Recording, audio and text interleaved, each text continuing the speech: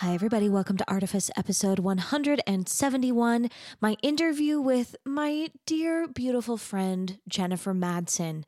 I have known Jennifer for a kind of a long time. And you know, when I'm working on the podcast, when I'm trying to decide who to interview, it's a weird thing. I wait sometimes for like a gut instinct. So like sometimes what will happen is I'll meet someone new and I'll just have the feeling that the best way to like get to know this person better, like, you know, is to have them on the podcast right away.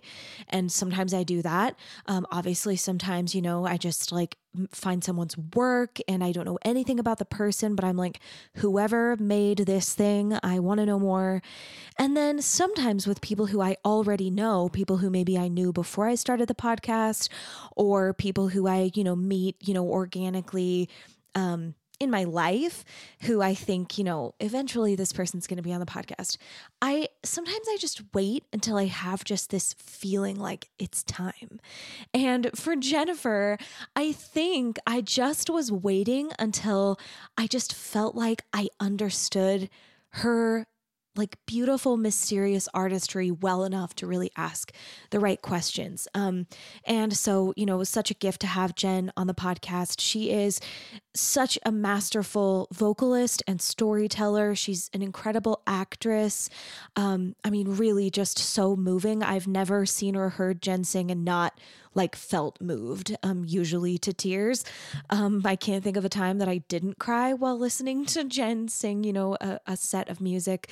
And in addition to being such a masterful vocalist and storyteller, Jennifer is an incredible teacher. You know, and the longer that I'm kind of doing this work on the podcast and also just the work that I'm doing, you know, in my life, the more that I just think learning to be an artist is so crucial, is just critical for our well-being. Now, whether we study this formally or, you know, it's kind of like a more informal, just curiosity or kind of self-exploration, you know, that is up to the individual. Obviously, all of it's up to the individual, but I do think there's something really valuable about just listening to art teachers talk about art. If, you know, taking lessons isn't something that you have, you know, the bandwidth or interest in, gosh, like there is some real wisdom like in this interview from Jen. So hopefully you will just take full advantage of that and let yourself, you know, kind of be, your mind be opened or let yourself be kind of transported. And of course, Jennifer's voice, just her speaking voice is also so gorgeous. As I was re-listening and taking notes, I kept writing. I love her voice. Just such a beautiful, beautiful speaking voice. So as per usual, next Tuesday, we're off. So if you're kind of, you know, new to the podcast or if, you know, it's maybe been a while since I've said it, the way that I handle the schedule is I release 3 episodes a month, the first 3 Tuesdays of the month. And so next week we're off and I'll be doing some editing. So yeah, but starting in March, the first guest for March will be dancer Joey Anderson. So you can kind of get excited for that. We've got a dancer coming up. All right. I don't think I have anything else that I want to announce. I'm just busy making as much art as I can in my own life and, you know, juggling as many projects as I can. My friends are always telling me that I'm working too much, and it's probably true, but the truth is I love all of my projects so much. I can't possibly imagine how I could let go of any of them. So my big project for this year is trying to create more efficiency where I can, to see if I can just summon more hours in the day by taking all the work that I'm doing and just making it a little faster. So if you feel like it, I'll keep you posted on that. Maybe let me know. Actually, while I'm saying this, I might as well say it's been a while since I've said, if you're listening to the podcast, please leave a review or send me a message. I so rarely hear from anyone who's listening. I can see that you're listening. I can see the listens racking up, but I really have no idea who's on the other end. So if you're enjoying the podcast, you're listening, you're liking it, please send me a message and let me know what episodes you're enjoying, what you'd like more of. Feedback is always really helpful so that I can, try to make this project serve everyone better. Okay, that's all. I'm going to tell you a little bit more about Jennifer now. Jennifer Madsen is a prized fixture on performing stages of the West. A lifelong singer and actress, her early career included being a cast member of Brigham Young University's famed performing group, the Young Ambassadors. That experience founded her love of the art and afforded her the chance to sing, dance, and act for audiences around the globe. Using her strong foundational understanding for the craft, Jennifer left BYU and began to formally instruct students in all areas of performing. Her students from these early days have gone on to lead successful careers as Tony, Grammy, and Emmy Award-winning artists. See, like I said, an incredible teacher. Her celebrated instruction continues to this day as part of Snow College's award-winning music department.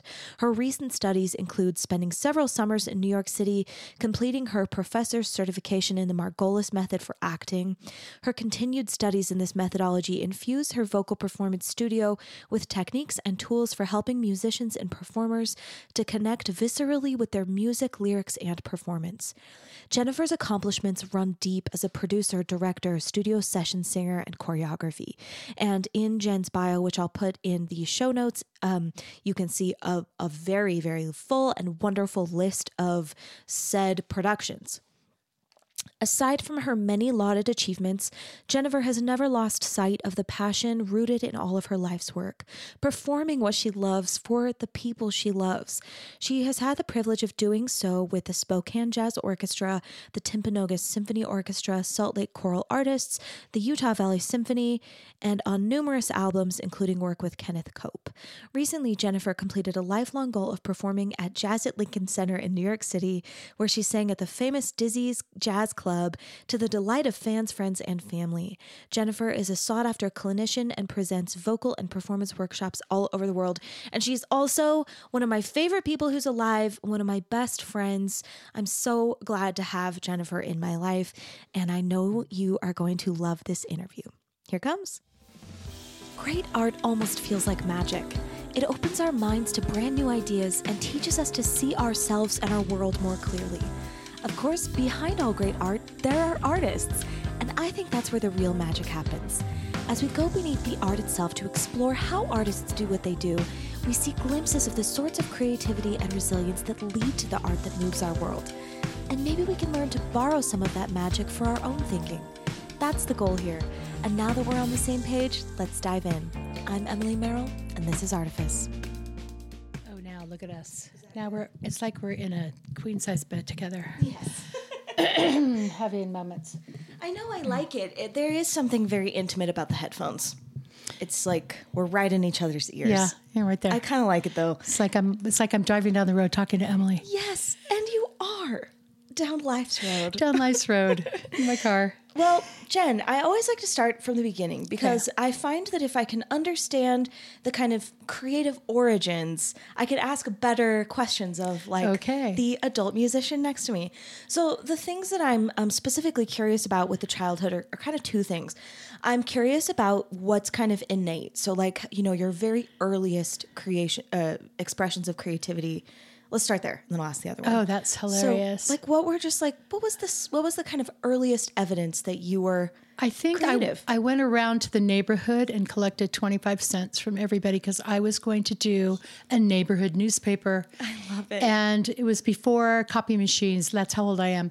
You had those ditto things that you could make, but I had this brainstorm that I could do this neighborhood. I was probably 8 or 9. It. Went around and collected quarters from everybody, then came home and started to figure out what I would write on this paper.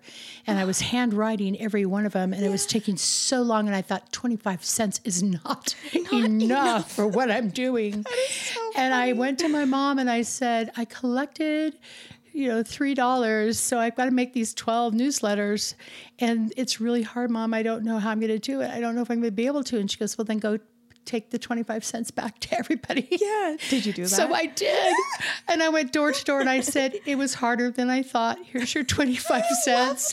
And I think there were like 3 people that let me keep my 25 cents, but that was so it. But that was, I just the idea of I wanted to, and I think it's like a community thing. I'm a community person. I'm like, hey, let's all get together and do something. I'm so beautiful. glad you said that, because one of the reasons why I feel like I have waited a little while to interview you, even though we've been friends since I started this podcast, is because sometimes like I feel like I'm still getting to know like what your mediums are, because you're a singer and you're a great teacher and you're a performer. You are an actor, an actor singer, but also you do a lot of kind of business kind of creativity. I am a left and right brained individual, and I've kind of figured that out young, that I have this business, this business side of me, and then I have this artistic side of me. And the community thing is clearly such a pull as well. Yeah, it is. And mentoring, at one point I thought, what do I want to be? What do I want to be when I grow up? Yeah. And I want to be everything I still am, and I don't want to eliminate anything. And so I tend to have too many hands irons, and too many pies, too many irons in the fire. Too I'm many cut things from going. the same cloth as you, girl. I know. Yeah. Well, and like I said, I mean, like I said before we started recording, like I want so badly to like be able to ask my guests the questions that will show like how truly sparkly of a person they are. And I feel like I just have felt like I've been like just paying attention and just like studying you for a couple of years. You're so funny. Hopefully I can get to the bottom of something. I'm funny because I have a production brain that knows how to execute a project and all the details, and I know how to map things out and get things done and keep on top of things. And that permeates throughout everything that I do. But when I get into creative mode, sometimes I want someone else to take care of those details for a moment. Yeah. And so a lot of times, like when I was living in Los Angeles, I did a ton of choreography or staging or musically directing. And I didn't want to deal with getting everyone to rehearsal or, it was like, show up and let me. Do they feel separate to you? Like the creative thing and the production thing? Like, do you feel like you don't like to do them together? I feel like when I'm in super creative mode, I like a sidekick that's very organized with me. And so I have these lovely people in my life that I've had throughout the years that I call my production people that are, your collaborators. And a lot of them have been women, which has been awesome, that like to be organized. They're very creative and talented people themselves, but they recognize that I work best when I'm not having to deal with details when I'm doing when you're doing more creative stuff. There's like stuff that's vision, and then there's stuff that's execution. Yes, and it's best that they don't be the same. And yet, the same project. Like when I've recorded and produced things, when I even produced my own album, I found myself in one mode or the other, one box or the other, whatever you want to call it. And sometimes it would take me a while to go, okay, I got to get into production mode. That's so relatable. I feel so the same way. Like I have to switch. I have to and sometimes I'll organize it like on like a Tuesday, I'm going to be creative brain and I'm going to try to do like, I've got, 6 different projects, and each of those projects maybe has some creative things that I need to do. And I'm going to try to do all that stuff like today, you know? Yes. And then like, I'm going to try to do all my like busy work the next day. And I'm going to try to do my like non-busy production execution stuff. I try to like harness the brain that I have. Yeah. Because switching is really difficult. Well, and I find if I outline, like I can take a project, I think I start in production mode always. I'm always in linear logic mode where I'm trying to get what are all the little puzzle pieces that need to be, and I'll write them. I'll write them all out, and they'll all be there, and then that's my map while I'm being creative. And so I'll step away from that, be creative, and do these other things, and then. Like you say, a day will come or a moment comes when I think, okay, I've got to register these songs. I've got to do this. I've got to check with publishing rights. I've got to, Well, and sometimes like lately, especially when I've booked myself so full during like, this phase in my life that sometimes I feel like I need to try to explain to people like, that brain that I need in order to do this project, I might not have it for like 10 days. I know. You know, like I just trust me that like this will be the most efficient if you don't make me do this work on a day that I don't have the brain for it. I know. And I'll get in cycles too, where I'm like this week, for instance, here we are on Friday, and I spent Monday, Tuesday, Wednesday really focusing on the linear stuff on the production end of making lists and, trying to get things together. And then Thursday hit and I was just like, I didn't want to create and I didn't want to be linear. I just wanted to be, a wife and watch my grand puppy and my own puppy. On Sunday, I watched like 8 hours of TV. But I'm still, then I start transitioning. Yeah. So it's like those days, there's like transition days where I'm not 100%. Focused on anything and I'm letting everything just kind of soak in. And yes. percolate. I used to think of myself as a procrastinator, but I'm not. I'm an over planner who doesn't like to execute until all my ducks are in a row. Yes. And then it just spills out very quickly. Yeah. So I might spend 2 weeks thinking about something and within an hour, I totally get that. Lay it out. Yeah. Yeah. But I told Kevin, I said, I feel like I procrastinate. And he goes, no, you don't. You talk to me about the stuff all the time. And you're like having these conversations and you're dreaming and you're bringing up all these ideas. And then when you're ready, it just flows out of you. That's amazing. So that's really validating of him to say that. He seems like he's great. He seems like he really gets you. Yeah. He does. Which is awesome. Yeah. I totally get that. And I feel like the phase that I'm in and I'm trying to be in right now is like learning to trust those instincts and trying to build my life in a way that I can trust those instincts and I can kind of like let myself like, because sometimes like, I mean, I watched all of season 2 of The Bear on Sunday, but that's art intake. Like sometimes you just got to be inspired. Sometimes you just need to like, literally I was watching some show last night and I looked at, it was Only Murders in the Building with Meryl Streep. And I haven't caught up yet. It was the very first episode of season 3. And I just watched this actress that I admire so much and her skill set and was trying to dissect every beautiful thing she does. And I know it seems instinctual, but I know she's a craftsperson. She has worked her life to do this so beautifully. And I just watched in awe. I almost want to rewatch the episode because I don't even know if I got the whole storyline. I was just so busy and entranced with her. So relatable. I love hearing you say that. I have to watch a movie 3 or 4 times before I've actually watched a movie because I'll get so fixated on like the voice acting, or I'll get fixated on this, the props and the scenery, and I'm like, oh my gosh, look at this. Who's the set designer? And I wait till the end and find out who the set designer was, or I'll look at the lighting and go, who's the cinematographer? They just captured this cool vibe. And okay, so let's talk about that. So where did that like kind of observational, like taking in details, like kind of asking questions, what's the origin of like that in your youth? My mom was a Martha Stewart. Let's just say that there was not a lesson that she taught at church that wasn't a production of everything. It was how the room looked, how the handouts were. She'd spent hours. I mean, our house was compartmentalized with different projects she had going on that were like she did a book club, and the book club when it was her turn to host it, oh my goodness, it was the most not only the food was awesome, but the table was to die for. I think my daughters kind of have that gift too, where they visually, it's the aesthetic of walking into the moment is just as important as the details of the moment. Yes. Well, that totally. I think I have a theory about this. It's like something that I've been kind of thinking about for the last year or so. I have a theory that Mormon women like have all of this like exuberant, I mean, maybe not, certainly not everyone, but it's definitely like a thing that happens where we have this like exuberant artistry and like, a desire to like create and to kind of lead and like have ownership.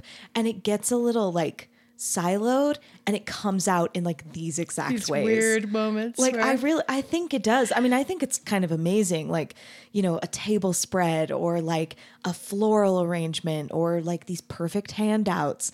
And it's like, to me, it feels like a testament that like creativity, like it needs its outlet. Yes. Well, and the funny thing for me is, as much as I grew up with everything being like that, when I go to do a presentation, sometimes I like to strip it down and say, can I be everything in front of these people and educate them and mentor them, and without any support behind me? Can it just be me? Can everything that every movement I make or eye contact, can I be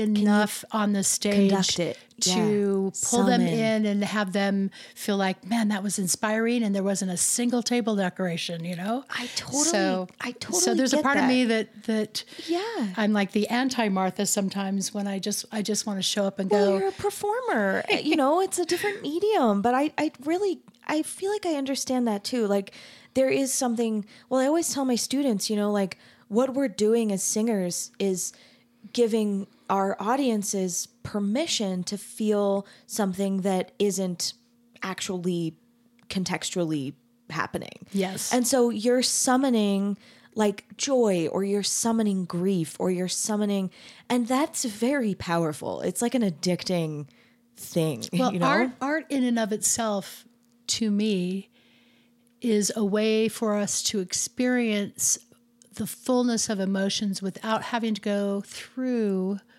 the actual events that might cause those emotions. Right. So we can sit in the theater and watch something beautiful and poignant that just makes us so sad for that character, and we can feel as if we are that character and feel that sadness without having to have experienced a personal grief. And yet we can still feel empathy and that's what art is helping us feel. We are so westernized and closed off.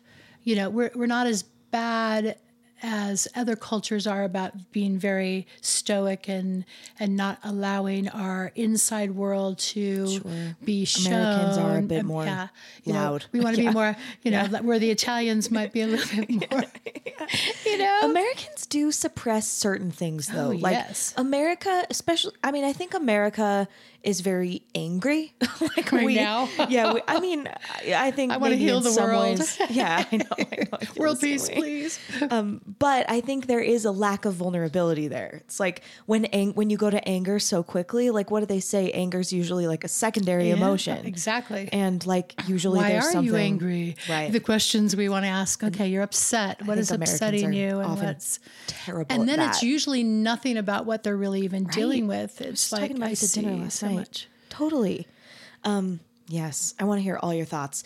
Okay, so we have a little snapshot of your mom. What about dad? Is dad doing creative stuff? My dad and I were very close. I was a daddy's girl, that's for sure. I'm the middle child. Okay. I had an older brother and sister who were 9 and 6 years older than I was. And then my dad grew up in Kanash, Utah, the son of a farmer. You know, the expectation is you go into something in that field. Well, my dad, I don't know. I think he had a vision of going out into the world. Mm-hmm. And so after he served a mission down in Four Corners area. I think it was the Denver mission, but it took in New Mexico and all of that. And so he came home and then I think he served in the Korean War. Wow. And my mom and my dad were married at this time, and I'm not even sure what department I should have done.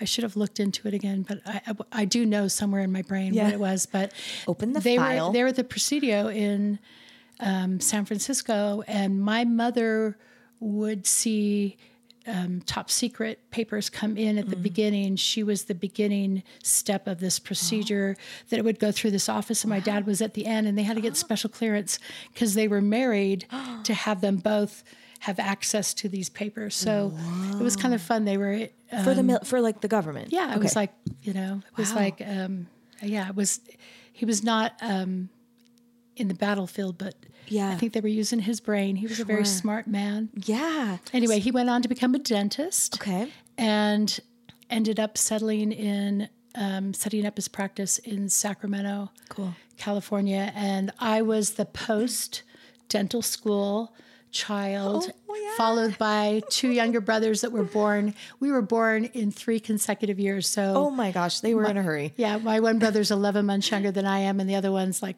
2.5 years. So in 3 consecutive years we were born. So I was like the mother of these little boys. Of these boys, and I still feel this need to always be there for them and want to make sure their lives are okay. And totally, my brother and sister were like another family that existed before. The older ones. Yeah. Isn't that interesting? We have kind of a similar thing in my family. Obviously, my family is just like a mess in many ways, but I have a brother who's just younger than me. And when we were growing up, our parents like didn't have a lot of money. We were like very frugal. There was a definite sense of like rigidity in the family that like my 2 younger siblings, which are quite a bit younger, they grew up with like in a wealthy family, and then like we feel different about it. It's like, Blake and I were like, my dad was just building his practice and kind of figuring it out. And then the brother who's just younger than Blake, or I guess he's like 5 or 6 years younger, he was born like maybe a year before my parents like built their first like nice house. Right. So yeah, the other 2 of us remember living in like a small place, and the younger 2, they've only ever lived in like a nice neighborhood, Yes. So sometimes even now it's like there's stuff that we're like feel different about, but yeah, it's funny. It's funny, in one family you can have different parents, different experiences. Yeah.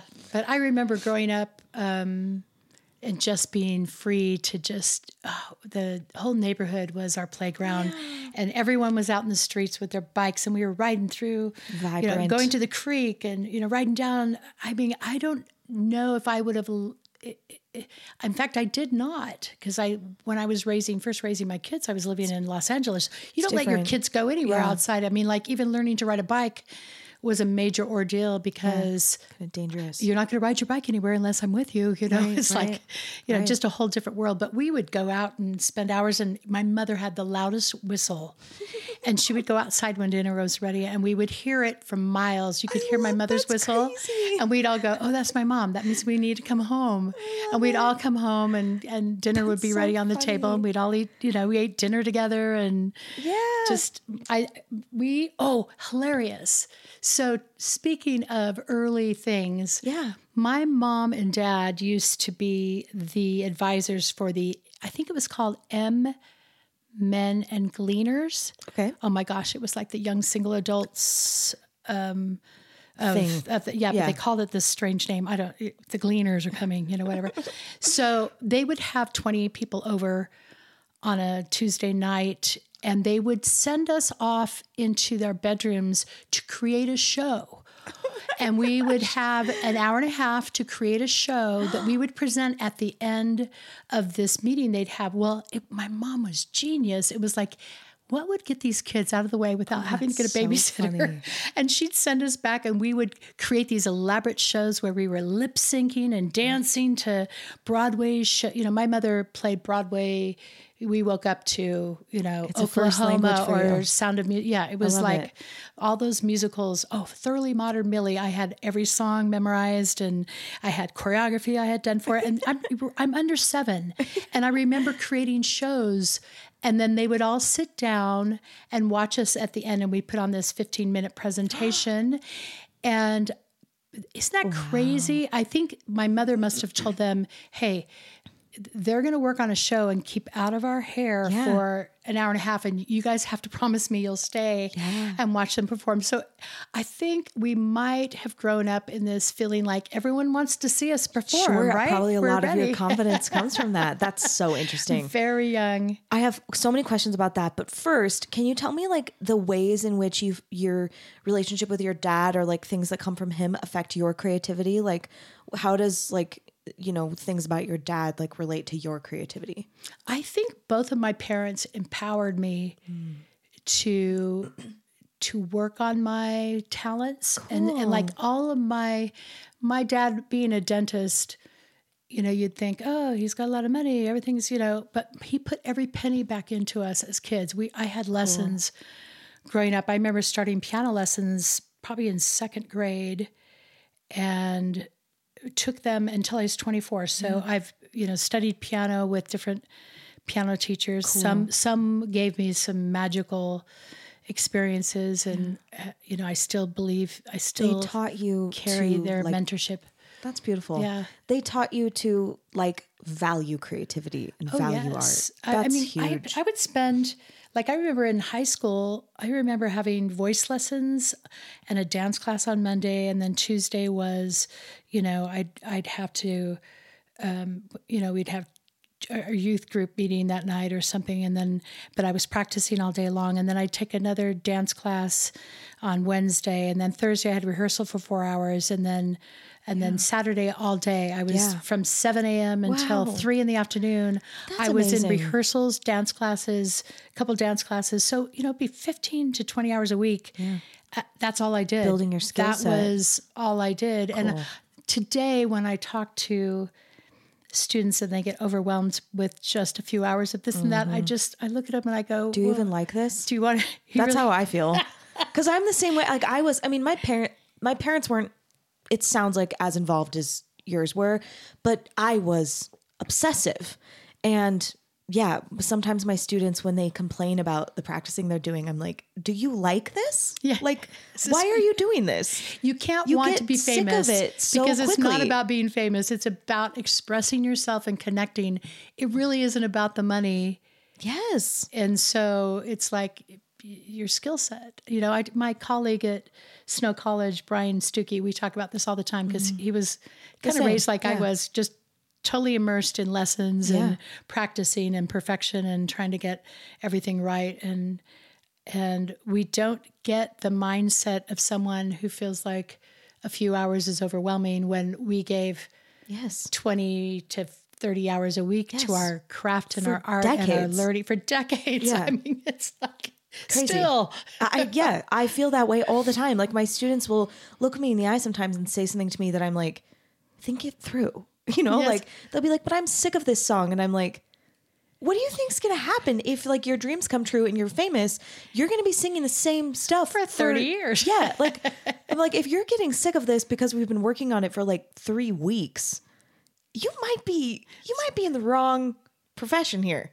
Yeah. You might be in the wrong major, but I don't know. Sometimes I do think, I feel pretty radical acceptance about creativity. There's so many ways it happens, but I do sometimes think I feel like you're lacking a little self-awareness here, have a little introspection. It sounds like your parents really taught you to take pride in your work as a child and to value that there was value there. Oh, they had us perform, and I'm talking about having people watch us, but growing up, anyone that came to our house at the very end of their visit, my parents would ask us to perform for who was there. I mean, that happened. It's very British. My whole life. It's not funny. Yeah, and it would be like people our daughter be visiting. Will play they go, the pianoforte. Yes, and hey, kids, why don't you do that song you've been working on? And my brothers, I had a brother that played drums and another brother who played guitar, and I played piano, and we'd sing, and we would put on. We'd have a few numbers that whenever anyone came over, let's do that number. Are either of your parents musicians? They both have beautiful voices, but they weren't, they didn't grow up, quote unquote, performers or even really focusing on. They just value it. Yeah. And you kids had an affinity for those things. My dad's mother, Grace Stott from Kanash, Utah, was a big band.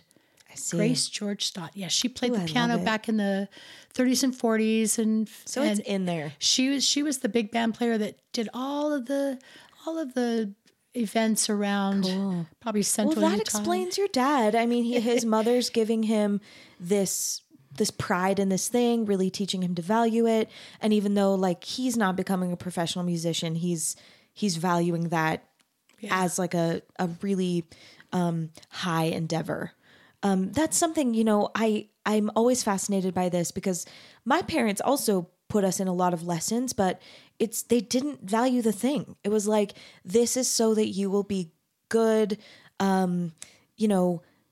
good, proud children, and like also, college applications. Like it was very like, this is what a good, proper family does. They put their kids in piano, they do, summer theater camp.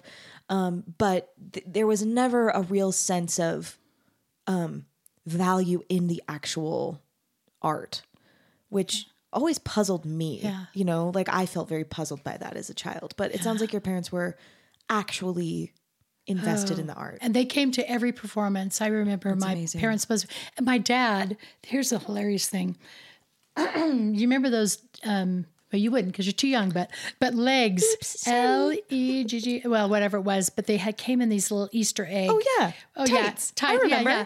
But they were the nylons that I loved to perform in. They were kind of like, sheer, whatever they were. They were so cool. Beautiful. But they would run and I would be doing something all of a sudden before a show. I'd realize I had to run in my tights and I'd inevitably call my dad and say, hey, on your way to the show, can you pick me up my nylon? No, pick me up some nylons. You need new ones. And he'd bring a couple pairs backstage to me before the show. And it happened so much that I stopped even asking him because he just came to every show with some nylons. Darling. And Good then job, Dad. I remember performing at the Homecoming Spectacular back in 1980, 81, at BYU. Something. Yeah, my dad, and they came and I was being featured as a soloist there. And my dad came backstage with the nylons because it was just like our thing. That's so sweet to have those nylons. But my dad ended up producing my first album. He was the executive producer. He put the money together and that's amazing. Yeah, and that album is 40 years. And I'm re-releasing it this year. It's going to be that's so cool. on Spotify and Apple and all that music. So I'm just in the works of getting it all,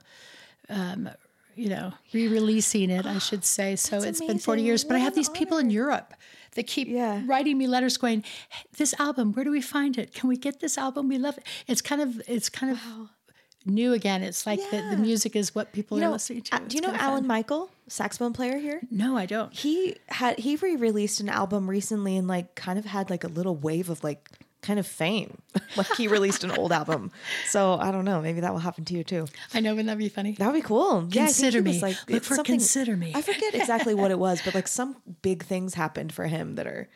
I got a massage yesterday and I have like a bruise from it. It was so good. The massage was so good. Trigger point massage. Yeah. Because I hold so much tension in my hands, as I'm sure you do. Yeah. Playing piano all the time. And so it was like my forearm. All of a sudden you're looking like. Yeah. Well, I just like touched it and I was like, why is that bruisey? Why is that blue? It is a little green.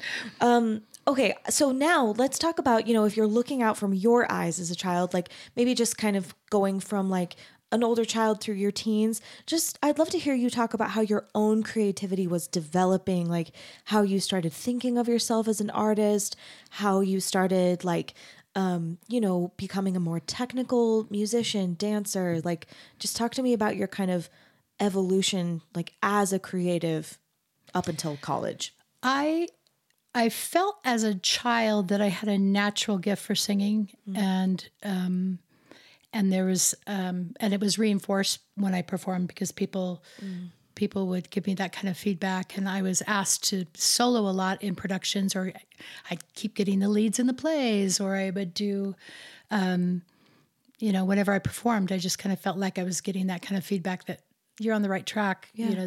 People are liking your voice. They're liking what they're hearing. They're asking for you to come and sing. Cool. They want you to. So I think I always had that nice reinforcement of, hey, people like what you're doing, so keep doing it. And it's being received well. That's amazing. So I think that was part of the time spent was well spent because I was getting great feedback back. But, my dancing, I was just as involved in dancing as I was in singing, and probably more hours per week training that way. And I had great mentors dance-wise growing up and felt like I had some ability as a dancer, know. And because I worked with this guy named Ron Cisneros. I can't even say his name right now. Ron Cisneros. Anyway, he'll forgive me. He's my dear mentor from my childhood, and he did all the choreography for Music Circus in Sacramento, which is one of the top summer stock theaters, that happens. And for years, he did the choreography there. So he was my dance teacher and choreographer for a lot of the shows I was in, and I kind of picked up on his, what he was crafting and how he was doing things. So he was a big influence for me. I had many other dance teachers that I rubbed shoulders with, and I just kind of really focused on how they were telling a story through dance. So really a lot of a lot of the work I did when I first went to Los Angeles was as a choreographer. Wow. And I got into things as a choreographer first. Yeah. And then I was teaching also. That's crazy. I had students. And that was after college? That was after college. But, leading up, I think that was my passion. And I loved learning to self-accompany. I started when I was 12 thinking, can I play and sing? Yeah. And I have my students do that now. It's really valuable. I say, you need to be able to self-accompany. You want to be able to, even for practice. Yeah. Just, having that ability. So had great piano teachers. So in high school, I studied from Richard Clinger and Art Crown, and they were, Richard was just a beautiful technician. He had studied with George Shearing, and so, concert pianist. And and then Art Crown was just masterful at teaching jazz piano and theory and learning how to self-accompany and learning how to... You had so many resources. That's it was amazing. Great. And I just kind of soaked up those two people. And then my voice teacher was Jeri Clinger, who was the wife of Richard Clinger. And Jeri and Richard and I, they're like my other parents right now. Both my parents are passed away. So I look at them as... They've been nurturing you since you were a child. Forever. And I'll go visit them in Sacramento. When they're in town, they'll come see me. And they are definitely still a part of my life and a part of my team of support still. If you can remember, what did your identity feel like as a teenager? Did you feel what was your kind of artist identity like? How were you sort of seeing what you were doing? Just what did you feel like? The hard thing I think growing up might have been a little bit that I was spending so much time perfecting something and nobody else. I had a group of friends from the greater area of Sacramento that I performed with. And when we got together, we were on the same page, but going to school, I was the only one, maybe one or two of us that super focused on it. So I don't think it was really appreciated by my peers that I was isolated. Yeah. So I felt like I had to kind of not neuter it. Yeah. In front of them, I needed to kind of. And is that because they would give you a little bit of a vibe of you're a show off or something like that? Or was it more just they didn't get it? Probably more that they didn't get it and that they, I wanted to be friends with them, but I didn't want them. I still do this today. I don't want people to feel overwhelmed. Oh, Jen. By who I am. Is that funny? No, that makes me sad. But no, I get it though, because I do the same thing. And it's another one of those things that I was saying earlier. And I really mean it. I'm really focusing right now on trusting my instinct. It's something I've never done because I was raised by narcissists and I was taught to completely ignore my instincts. But I'm thinking about it. It's something I kind of meditate on regularly, but I think I do the same thing. I'm so worried that I'm going to be too much for people or not enough of the right thing, because when you're passionate, that can be overwhelming to people. Oh, I really get that. I seriously remember one of my dear friends, who's my dear friend today, saying to me when she first met me, she was very overwhelmed by my confidence and she just didn't think she was going to like me because I was just way too confident. And yet we became really close friends. And to this day, we've been friends for 35 years. She goes, yeah, I just in the beginning was very overwhelmed by you. But her telling me that was funny because I started when I had to move to a new location, or, when I moved from Los Angeles up to the Pacific Northwest, my initial thought was, don't overwhelm anyone. Just be really quiet about who you are, and don't let, and I really didn't get that chance in the Pacific Northwest, because I immediately went into, hey, will you direct this? And, and I started, you can't help it. I just started doing those things. Oh man, I really get it. Even moving here, I just try, anytime I start in a ward, I feel like I just need to be quiet, and I just need to sit back here and not let people totally know. But then I'll be watching something, or someone will say something to me, and I go, they have no idea. Got to involve yourself. They have no idea what I know or what I've done, or do you know what I mean? I'll be in situations where I just think, I just need to let other people shine, and I just be really quiet. Like this idea that people are, some people in the past have been like overwhelmed by your confidence. Were you actually confident? Yeah. And what was that like? Like, what did it feel like? I don't, as like a teen or like early 20s, like. I think I wasn't cocky. I wasn't like, I didn't have an ego about it. I had just had so many experiences. So much experience. Where I had to be courageous and do something, and it worked well for me. Yeah. That I realized, confidence is not handed to you. It is earned through courageous acts of doing. Yeah. And, if you've had a lifetime of being courageous and performing and working on your skill and having people give you great feedback that helps you become better. And I have this thing about criticism. I love people to help me become better and to give me great feedback, but I don't allow everyone to do that. I have a few choice people that I will seek that information from, because I know them. Yeah. I know their skill level. I know that they love me and want me to be better. And that's kind of my criteria for feedback is, who are you? What do you know? Do you love me and want me to be better? Or are you... That's amazing. Or do you not have this skill set to give me the feedback I need? I don't really want to hear from you. People can't. I mean, this is something I was just thinking about recently. Like, I've had some like family things these past couple months that have just been sending me into like a little bit of a backslide. Like, I have feelings that I kind of thought were gone that have kind of been coming back. So I've been kind of just wrestling with a lot of kind of existential things lately. And one thing that I have kind of been looking at recently that I haven't thought that much about before is, I think I have a weird mix of like a certain type of confidence. Like I'm dogged in certain ways, and have been like that since I was a little kid, just stubborn and kind of bossy, like some of that's baked in, but also like deeply insecure because I have attachment trauma, like when you're rejected by your parents, there's just pain there.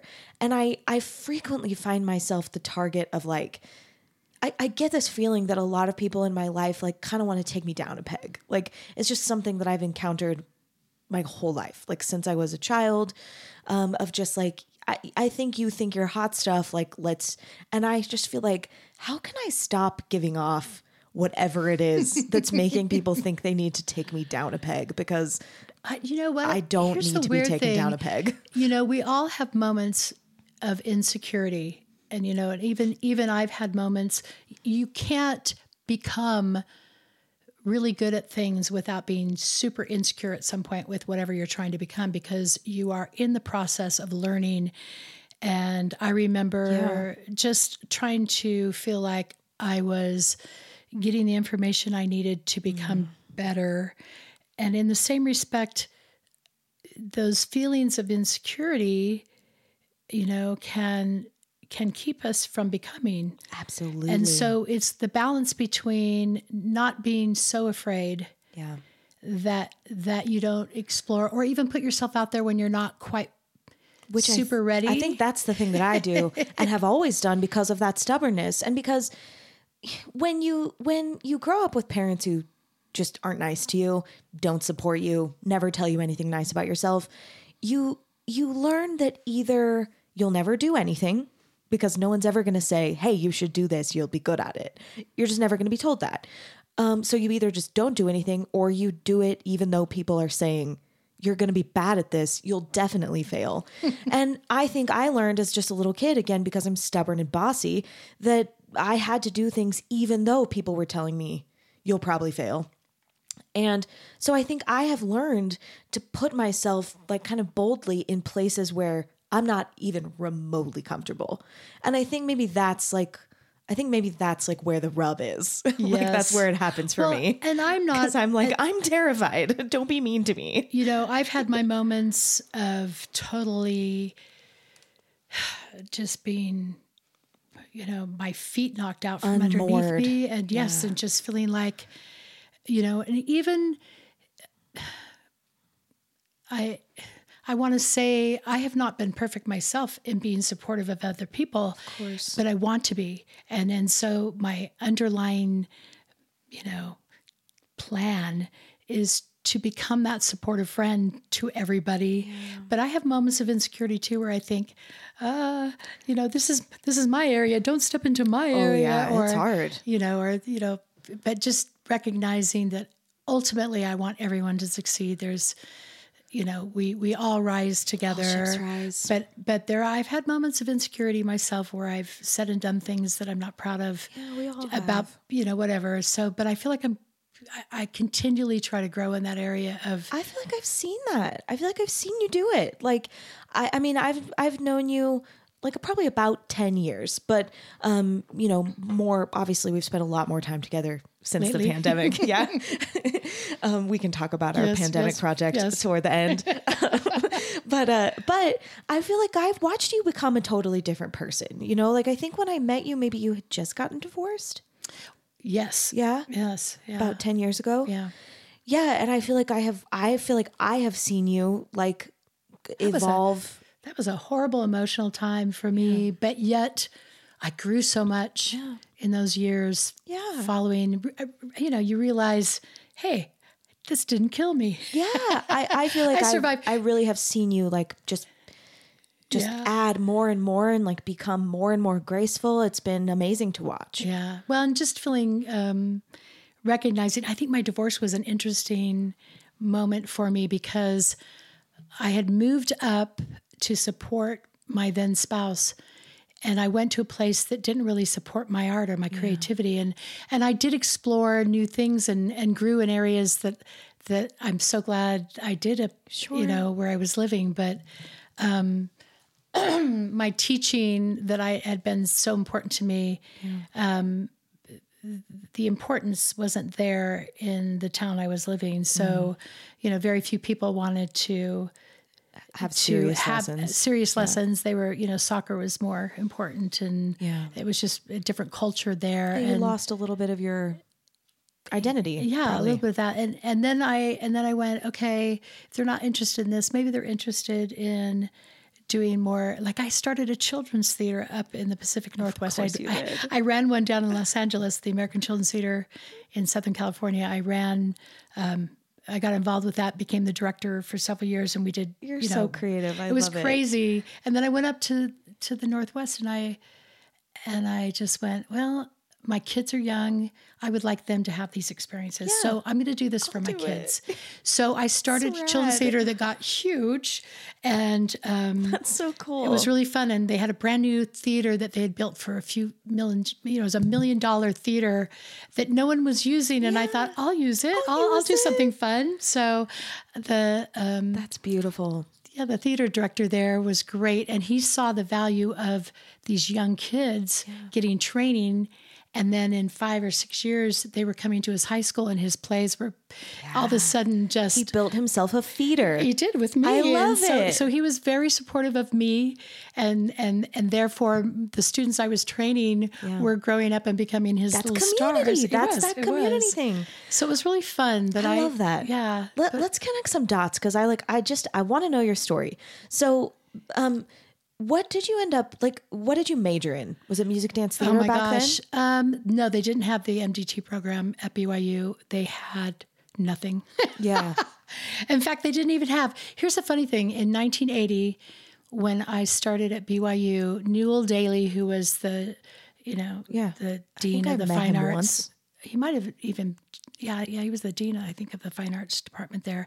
He had mentored several of my friends, and he pulled me in and said, he had watched me perform in high school. He had come to performances. I had, he came to Sacramento and watched me perform, and I had been in Utah. And was he scouting, or was it just like a little bit of cool, a little bit music scouting? That's cool. And he saw me, and he talked to me, and I remember everyone going, "That's Newell Daly. This is a big deal."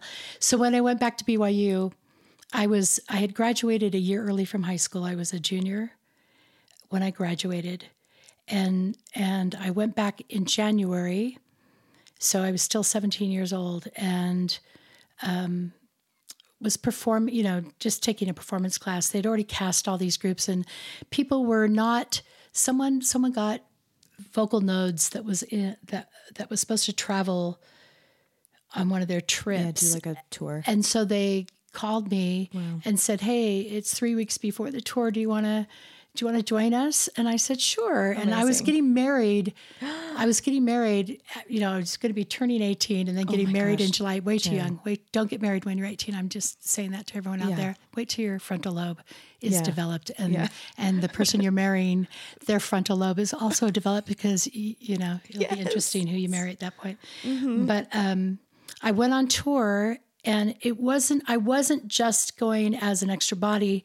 The person I was replacing had all these lead roles and solos, and they literally handed them all to me. So 3 weeks I'm learning the show where I'm introducing everyone and doing the major feature numbers, and it was a little overwhelming. You rose to it. Well, I knew I could do it, but I didn't think that would be the opportunity. I thought, I'm just going to join and be a body in the cast because they need a body. Was the rest of the cast furious? I would say yes. Yeah. I would say it was a difficult. That's hard. But I ended up making great friends because you won them over, Jen. Well, I wasn't. They wanted to hate you so bad. There's probably some that still are annoyed that I was there, but artists in the can long be run, so icky about that kind of stuff. In the long run, they became lifelong friends, and it wasn't your fault that person got nodes. No, and they had to figure that out for themselves. And I was not a.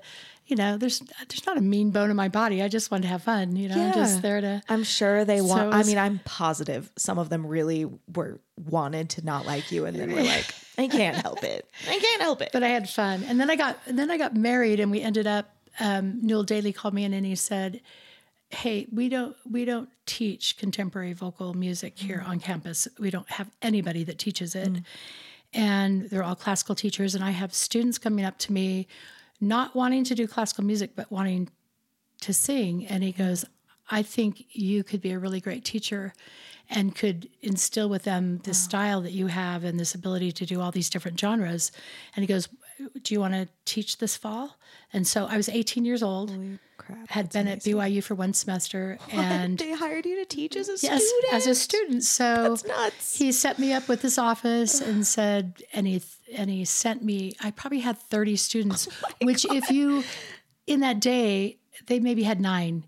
Everyone had like 9 students, and all of a sudden I was teaching 30. Jen, that's crazy. How have you never told me this? That's nuts. Like, how did you learn? How did you learn to do that? Well, the crazy thing that's crazy. This wasn't little kids. Yes, these were college students older than you who had. How did you do that? Oh, I learned from them, and they learned from me. And my voice teacher mentored me through this whole experience. I called her all the time, and I'd say, "Okay, beautiful. I've had this student that's doing this. What do I do?" And she goes, "You remember these exercises we did? Those are the ones that help with that." And then she said, "Read these books." And I got like these. I had like 10 books I was going through, and every week I would deal with this student, and I would go, "Okay, they need help with this." And I'd go back to these books and just absorb them and call my voice teacher, and she would get me prepped for the next week. And the students taught me too. They were like they had wisdom, but they didn't have the genre. Like, or they would come in and say, "Hey, I want to sing this song, and here's the artist I want to sound like." And I would listen to that artist, and with my instincts go, "Well, this is how I would approach it." And then I'd give them information, and they were doing really well. So it was like it worked. And then I remember Bill Stoker, who was an older gentleman. He had taught Johnny Mathis and a lot of other big band singers from the 40s and 50s. Book. I'm serious. Like, this is crazy. Well, okay, I want to hear your story, but I must ask you. I want to hear it before you tell me this story. like, how did this not give you a complex? Like, how were you able to take all of this responsibility, like, into yourself and, you know, start developing an identity as a teacher while you're still a student? Like, how did you process all of that? That's so I think much. My voice teacher in high school had me assistant director for some of her groups. So you had some leadership experience. Just built some confidence, I think. It just, you know, I think I was confident as a performer, and I had great instincts when it came to performing and how to stylize a song. And that has always been part of me. And so a lot of what I was doing with these contemporary singers was like vocal production. It was about like, okay, phrase this differently. Okay, don't take your breath here. Take your breath here. Hey, what if you took a breath here? Which was more really like different. Collaborative. Yeah, like it was like you were offering like a creative approach. Yeah. Cool. But I also had deep skills. Like I remember that fall, so I'm 18 years of age, had just gotten married, and my then husband was doing the arrangements for Young Ambassadors. I always forget that he was a musician too. Yeah, and so I always forget that. I spent a lot of hours while he was arranging things, helping him arrange the vocal parts, because I had innate. Did you meet ideas. each other in like BYU arts stuff? No. He was. Our families were in the same stake in Sacramento. You knew each other in fact, before. dated my older sister. Okay. So I knew him when I was 12, and I was, he was this handsome musician, and that's and tricky played to so have well. kind of a musical partnership. That was the best part of our marriage, was our musical partnership. In fact, I don't doubt it. It was the thing. The thing. It was the reason that you loved him. Yeah. Yeah, it was like. I mean, that makes perfect sense. Yeah. It's so understandable. Yeah, so it was great, and at that time he was quite talented, and I know Kurt Bester and Sam Carden, they were all contemporaries, and they were all doing work together. So he was hanging. It was just a vibrant time at BYU. It sounds like. Oh, it was all the some of the. It's just a good time to be there. Others, and they're still doing those guys that were in this. That's circle. what I'm saying. It's like these are special. This is a special group, and they you kind included. Yeah, and it was fun. So you're also still doing things. I did all their original, like Kurt Bester and Sam Carden, some of their original commercials and things. I was, recording. I was their singer, and you're their little it was muse. really fun. Oh my gosh, I love it. Like last week, I was just in the studio with both Sam and Kurt. I tell my college students that all the time. I said, these people you're meeting in college, I say the same thing. They're going to be this is your work. These are your work friends for life. Don't mess it up. Don't mess it up. Be good. Yeah, be good don't be jealous of these people. Don't be competitive with these people in like in a nasty way. Yeah. Like these have the potential to be like your art family. Yeah. And your oldest confidants. And I totally agree. So I just started, teaching. Bill Stoker came along, and were you scared? Newell Daly actually introduced me to Bill Stoker and said, you need to study from this man. He has so much life experience teaching vocalists for years, and he needs to pass what he's learned on to you. Always believed in you. Yeah? Yeah. People just believed in you, and they...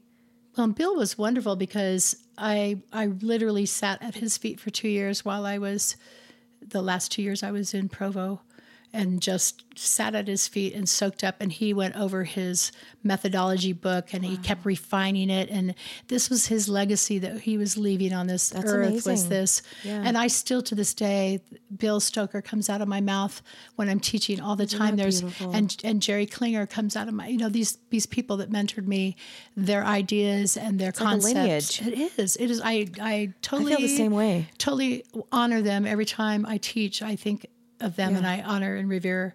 I love that. The information you think about they gave me. Your kind of art lineage. That's one reason why I find, I know this feeling that you were kind of mentioning earlier of like feeling like, other artists are kind of like getting on your area and kind of feeling threatened or feeling like a little small or, these kinds of things. But I try to think of it like we all have these unique bodies of knowledge. And I just want to know what you know. And I want to know what Cecily Bills knows. And I want to know what Melissa Heath knows. And like, all of these like singers who live around me. I just feel like we don't need to feel competitive about like, oh, I come from a different school of thought. It's not like a threatening thing. It's like there's wisdom in all of these traditions. What if we share it? You know? Yeah. I feel so like, I don't know, that feels really intuitive to me. Yeah. I like and it. it should be. Yeah. And it should be. I feel like now at this stage of my life, I'm mentoring a lot of teachers. I have a lot of former students or people that are teaching that come and say, you know, help me. Here's the thing. You can understand how the diaphragm works and how breath support works, but you have to have 20 different ways of describing it. Yeah.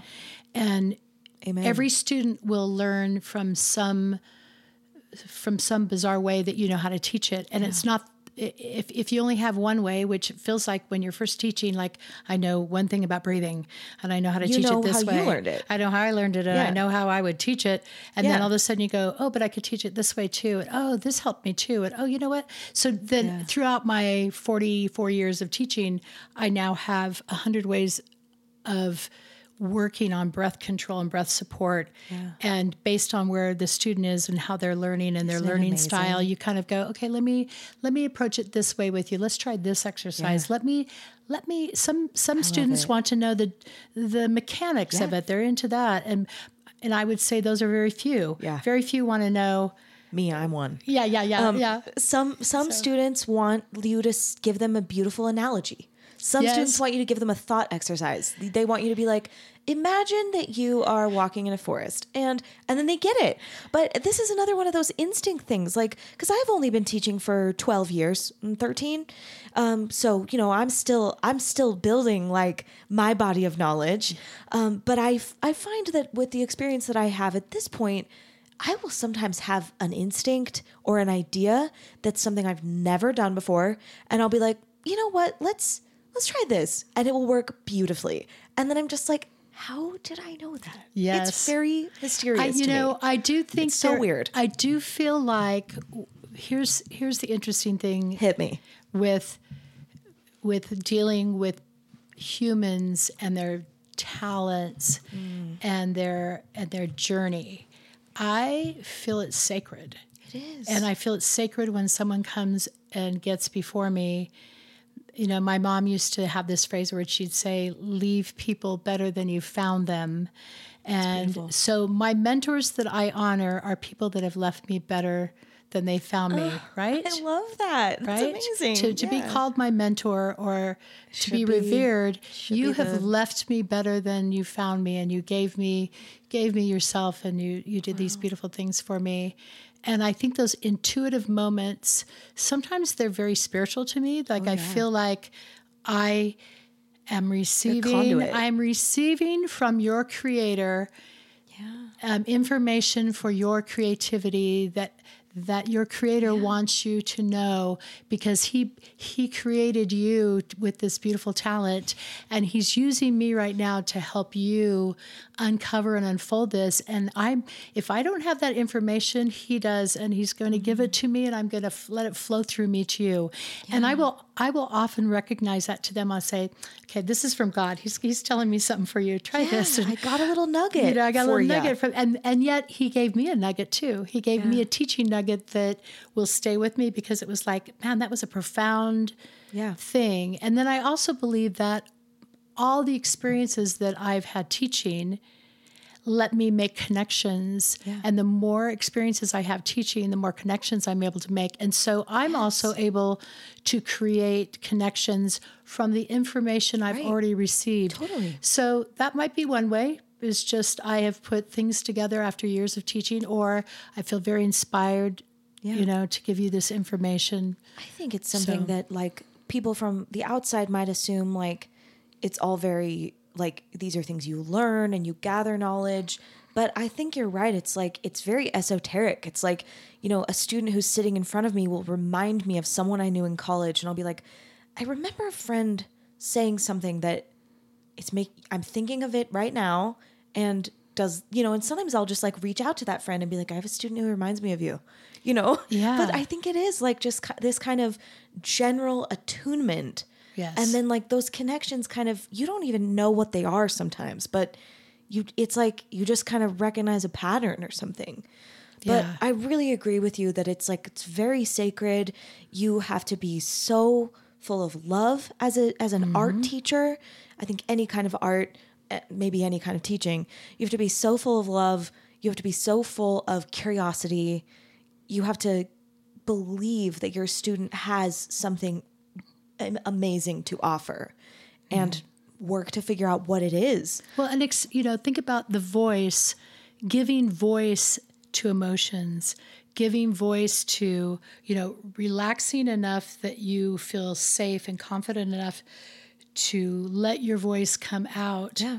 And then to have someone standing next to you, listening to you, being super vulnerable with, your voice is who you are too. This is, and so how we talk about it and how we help them grow, we have to be careful that we don't hurt that vulnerability that they've come to your house to learn something, and you can't hurt them. I've received so many students from hurtful moments that they've come to me and they've said, I've been hurt with who I was studying with, and they said some horrible things to me, and my confidence is gone, and it takes a while to heal that. Absolutely. That human being to become vulnerable again, and to feel like you don't have to be perfect for me. Yes, and in fact, I love to see your imperfection. Yeah. It's precious. Well, and vocally, we don't want every voice to sound perfect. Right. It wouldn't be thrilling for us. We love those little imperfections. Yes. We love the life and the humanity in someone's voice. Right, and we can detect a true vulnerability, and we love it. Mm-hmm. So to train that vulnerability, you must be okay with imperfection and celebrate it. Yeah. But I also, recently I've been thinking a lot about just the voice as a symbol for one's overall health. If you feel connected to your literal voice, it's difficult to be connected to your literal voice without being pretty connected to your kind of inner voice. Mm-hmm. And then I just think, I tell my students, especially the younger ones and students who maybe don't want to be musicians, I like to think so big about this. How does this work change how you're able to speak to a boss? How does this work change how you're able to speak to your future children? How does this work change how you can speak to yourself and you can stand up for yourself and you can advocate for yourself in a doctor's office? And I think these things are we're building identity. Humans. Yeah. And if they want to keep applying those skills in music and in singing, great.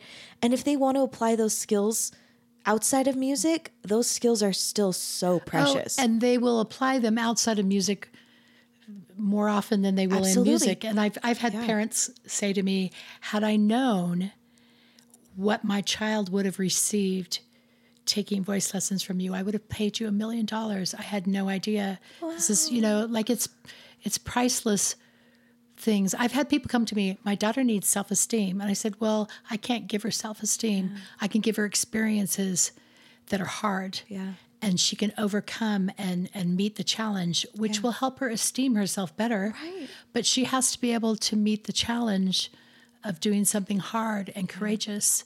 I can't hand you confidence. I can't hand you self-esteem. I can hand you experiences that challenge you, that make you stretch and grow. Yeah. And then you start looking at yourself like, I can do hard things. It's a reframe. Yeah. I was just telling a student yesterday, wait, what day is it? Friday? Mm-hmm. Wednesday. I was telling a student on Wednesday, one of my jobs as your teacher is to keep you on the edge of your comfort zone. And if I'm doing my job in that way, you should never be doing anything perfectly because I'm trying to keep you on the edge of your comfort zone. And if you do that long enough, you start getting comfortable with that discomfort, which I think is a very powerful, you normalize a lack of complete control, you normalize a lack of perfection, and, start to kind of value that presence. Every performance of if I were to take one song that I've sung, hundreds of times, there was never there was never the same performance ever being performed because the audience was different. The moment was different. My day was different. Right. My emotional state was different. And every part of my world comes out in that moment. And it's going to be different. It's going to be different. And some days are going to feel super magical with that song and really poignant to me and very touching to me at that moment. And sometimes I know I sang this one song that was pretty emotional. And if you think of the challenges of being divorced and then trying to sing this song, people would say to me, "How do you?" Evan Hansen one? No. This is like, I love hearing you sing that. I did A House Is Not a Home. And I've sung that song for years. Since 1980, it's been in my repertoire. And it's one of those songs I sing all the time. I have an arrangement that that Bill Stoker helped me create. And so it's been in my world for 45 years. Yeah. And when I sing it, there's been moments emotionally when I could not tap into what my experience was right then about this song, or the emotions of the story are so close to home. But I could step aside from it and still tell the story of a woman singing this song and have it not be my story today. And so everyone goes, "How do you get through that song without crying?" And I said, "I'm telling you a story, not my story." It's a little it's like disassociated from your person. I totally get that. I mean, this is something that I think about pretty regularly because these topics do come up. Like, your students start crying when they're singing or they can't, and so I think about this moment that I was singing for my mom's.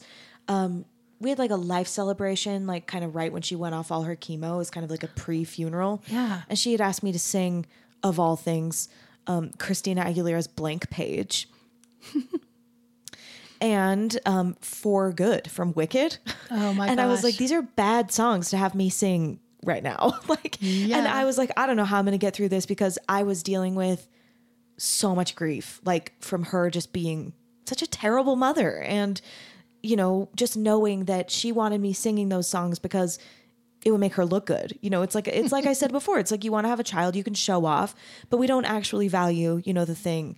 And people said to me, like, everyone was coming up to me and being like, I could really tell that you really felt that. And I was like, I wasn't feeling anything about this. Do you know that's when you say, what you realized is how great an actress I am. Yeah.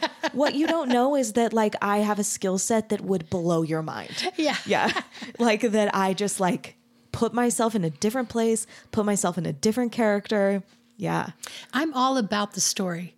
I would say a song I have to feel some connection to a story and some idea that I want to share. I do much better with a song from a character's point of view about a situation or a song that speaks on something that I feel, I connect with. Those are the songs I choose to sing and want to do stories. Let's talk about how you build a story. I love it. Okay. Well, because you'll remember I hired you to teach on this subject, but then you were not well. You couldn't make it. I had the worst food poisoning from Paris, France that anyone should ever experience. And so I feel sorry. We will do it one day. We'll do it. We're going to do it. Anyway. We're going to happen next May. Okay. But I love the way you tell stories. So I'll just say for the listener, Jen put out an incredible album this past year and asked me to listen to it before it came out. And I listened to your songs just over and over again and just was like crying, like just listening to your voice and these beautiful stories and the vulnerability. And I would love to hear you just talk about how you tell stories, how you're thinking about it, how you use your voice as a vehicle for these stories. Like just share some of your thoughts. Okay, so I'll talk as a technician for a second. Great. And how I approach something. There's lots of ways as a vocalist that we can tap into stories. Yeah. We can tap in dynamically, like when we're, to tell a story, we might think of where's the rising action of this story? Where's the big moment of the story? Does it come down? Does it start big and then totally melt for the rest of the song? Is it 1, 2, 3? Yeah. 4? So I look at the verses and how the story in the verses might be developed and where the strong point is the bridge the climax or is the last time I sing the chorus, the climax, or, or is it the last time I sing this line? So I like to look at the arc of the story like a storyteller, and then maybe apply dynamics to that idea. Yeah. That maybe I'm just simple during the first verse, and maybe I become a little, vocally more dynamic on the next, and then maybe I'm at the height singing this bridge. So dynamics I think is one way that you can tell a story. Yeah. When you say vocally more dynamic, you're talking about volume. I'm talking about volume. I'm talking about tone. I'm talking about, because my tone, like I could be very. I know you can. I can. Like I could sing something and really not be expressing a ton of resonance, and then I could be still singing very softly, but you can feel that I've just warmed my voice up, and then I could feel like I've reached the emotional depth, and I really haven't become louder. I've become broader, and my tone has changed. My inflection, my grounding in my voice, my resonance, everything. You're painting. I'm painting with everything I've got, with every color. Well, the thing I wanted to tell the students, the thing that I was telling my students leading up to your class was like, I was talking with them a lot about like painting with your small brushes. So I think vocal students, and no thanks to like American Idol for things like this, but vocal students in the present day can get very like chest voice, mixed voice, head voice, belt. They can get fixated on these like broad buckets, that they're kind of like, it's red, it's blue, it's yellow, it's white. And talking with students about like, you're forgetting there are hundreds of colors. You're getting so fixated on register. I find that students are fixated on register. Well, and they'll sometimes I say stop analyzing what register you're using. Just forget that for a second. Or even like mixing. Like mixing can be, and I look at mixing as I've got this chest resonance and I've got this head resonance. And I'm mixing in them ratios. And maybe right now you can hear a little bit of resonance, but I'm more head voice dominant. Yeah. And I then think of maybe it like percentages. It's like 80-20. Oh, yeah, exactly. Like we have two levers. Two dimmer switches. Yeah. Yep. Exactly. And mixed voice is a spectrum. It's of a huge spectrum. A huge spectrum. Yeah. And then when they talk about belting, I can belt. I hate it. I don't like how it sounds on anybody's voice. Very shrill. There's very few people that I've heard them belt an entire song out that I thought, man, I enjoyed that whole song. You know who it is? It's Led Zeppelin. It's Robert Plant. Like I think belting is meant for rock and roll. That's my hot take. Go ahead. Maybe it's one note. Yeah. Or maybe it's one So Big, So Small. Yeah. Like there's a moment in there where I belt one word. Yeah. One word only. Mm-hmm. Yeah. And that's it. That's probably in the whole album. That's probably the only moment that I am quote unquote belting. Yeah. And if someone said, I need you to teach me how to belt, I go, no, you really don't want me. I feel the same. Well, maybe what you want me to do is teach you how to do a chest dominant mix because it's healthy. Yeah. You have more control. You have dynamic control. You have, it just, very rarely will I want to hear you sing yelling at me. I thought you were going to say something else, but I agree with you. Like, I mean, I do belt, but mostly in rock. Like mostly I'm belting when I'm singing Sweet Child of Mine, I'm doing like a rock that sounds like a male vocalist, but I'm doing like a rock belt. But I just feel like when students are obsessive about belt, that will make me like not want to teach it. I'll be like, let's teach you to appreciate some other things, because I had this beautiful student who had this, she could yell, she could sing and yell so beautifully. Yeah. Yeah. She could and she could belt, but I said to her, I get tired. I get tired of listening to that song at that level. Yeah. Throughout the whole song, you're just wearing me out. You're giving, your voice is, you're sending your voice all the time to me, and you're never pulling your voice in or letting your voice, Billie Holiday has this amazing quote that I think about in my teaching and read to my students all the time. I'll give it to you. I'll send it to you. But she talks about, or rather it's from her biography. So maybe it's not her quote, it's a quote about her. But the writer says her voice was unburdening, meaning like it wasn't a burden, like to the listener. And he says something like, it was so understated that it would give you the feeling that you were talking about your deepest heartbreak with your best girlfriend at your favorite bar. But when singers do that burdening thing, it's about them. It's like it's centered around the vocalist. They actually think they're being generous by sending their voice out. It's a burden, though. It takes so much energy. That's a lot for an audience it. to take. Yeah. So there's one of the ideas that I teach is lines of force with singing, that there's moments when I need you to understand this phrase and I'm going to send this out to you. And then there's moments where I need something from you and my voice will change because the direction that I want you to feel the voice going is coming from you to me. Yeah. Or maybe my voice, I'm going to send my voice up because I'm hoping that this next line is really how I feel. Or maybe I'm confirming down to the ground, this is how I feel. This is, I'm confirming that this is how I feel about things. And it's not going out to you. Right. It's for flowing me. through me down to the ground. Like, I know this. Yeah. I know this. I don't need you to know it.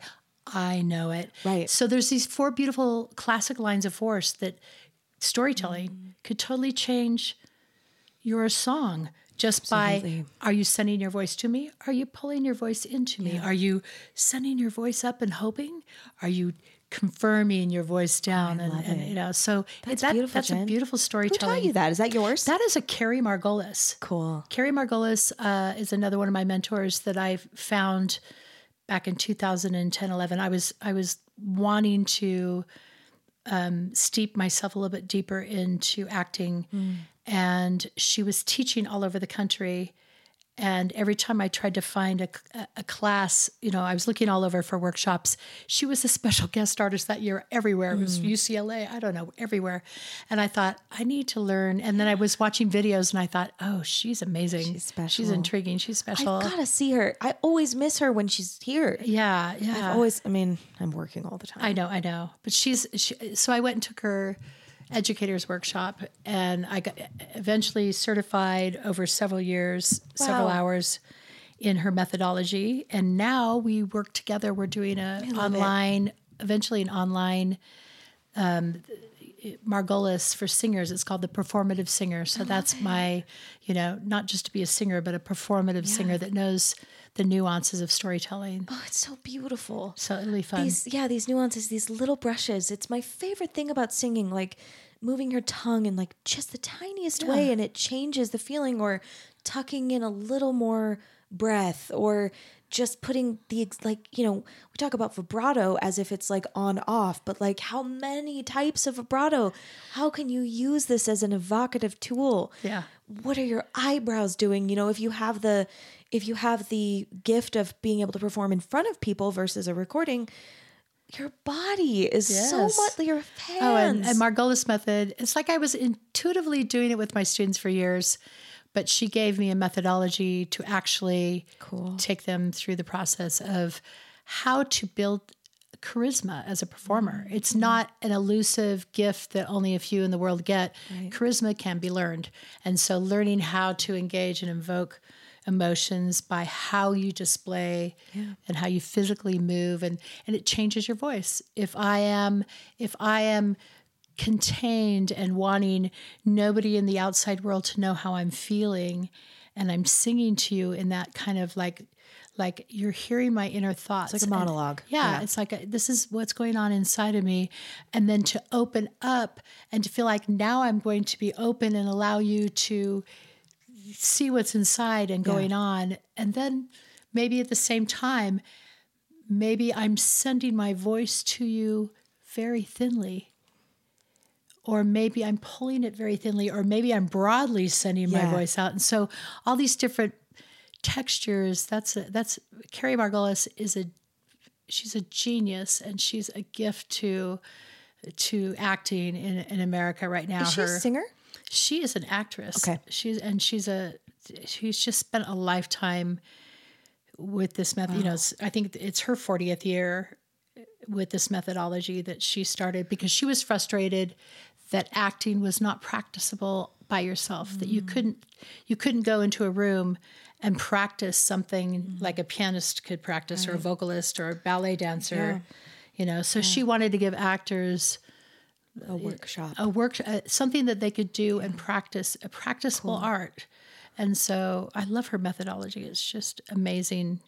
Yeah. So when you're crafting a story for like your record, are you like, I'm positive that there's, you know, you're being present when you're singing it, but in your practice, are you also being a strategist about like, I really want this to hit this way? Like, are you kind of thinking about how you'd like to make those things happen? Or are you just, is it mostly that kind of in the moment honesty? Oh, it's in the moment honesty done so many times that it's been honed. You know, it's like, great. I'm not going to love something the first time I sing it, because I'm still exploring the material, and I'm researching it. I'm workshopping it. Research the lyric. Yeah. And I think about that all the time. Like, that's one of those things that like I carry around from her. Well, yeah. And it's going to be, you know, if I'm going to totally understand how to sing So Big, So Small from Dear Evan Hansen, first of all, I'm reading the lyrics through. I'm getting the gist of what is so big, so small. Why does so big, so small? Why is it sung so many times and yet means different things every time she sings it? Right. It's like, why there's subtle differences in, you know. Did someone teach you to do that, or is that something that kind of came with little Jen? I think that's probably a little Jen thing. It's the storyteller in me, and that, you know, the actress in me, I would say, or something. And I think I became better at it studying with Carrie, because I was able to explore deeper. I wasn't so surface exploring things anymore. I was challenging myself to get uncomfortable with some ideas and try things that maybe 8 of my ideas are not going to work, but I'll find the brilliant one the 9th time or the 10th time. And then I remember recording that song. That's and research. That song is extremely close to me as far as the lyrics. It's been your life a little bit. I had experienced a moment like that, so close. And so I sang this for my boys, because I felt like they had experienced this moment with me, and they knew they had these emotions, and I needed to reassure them I was not going to leave them. Yeah. You know, no matter, you know, I know it looks like everyone in your world could leave you, but I just want to. Your mom's not going anywhere. I'm going to stay right here, and I'm going to fail you. I'm not going to be perfect at this. I'm going to, you know, I'm going to fail over and over again. And sometimes it's, and I sang that in the studio 4 or 5 times and bawled. Yeah. All 4 or 5 times I was recording it, because I wanted to honor my boys. Yeah, you have to. That's beautiful. Yeah. Well, it comes through. I mean, like I said, like I sat down to listen to it, and I listened to each song several times, and like the first pass through just tried to like kind of just take it and like react in the moment. And then, you know, and I just felt like, so moved, like to be that moved, like through a recording. It's really like a testament to like your strength as a storyteller and as like an honest artist, you know, an artist who's doing your very best to like, you know, and it's such unsung work, you know? Yeah. Well, and storytelling to me, I don't want to perform unless I'm in an environment where I can tell you a story and you're going to be hearing it. Right. I'm not a go out and sing in a club while everyone's eating and talking, and it's just not my vibe. It's just not. Yeah. It's not my joy and my artistry. My joy is let me tell you a story and let me have you feel something. It's almost like a theatrical experience for me. And it's funny because I'll say this to my jazz friends and they go, "Oh, just use your club dates as your, you know, it's just like you're getting paid to practice." Yeah. Yeah. And I thought, about but it it's a little just, different. But so I try to, but I'm just, for me, I like everyone sitting down. There's no food bothering them. There's no well, you're cell so phones. good It's at just- that. I mean, you're so good at it. Well, I think this is one of those things where I've been on one about this lately, but like, you know, if like as a little tiny Jen, you come into the world having some instincts about stories.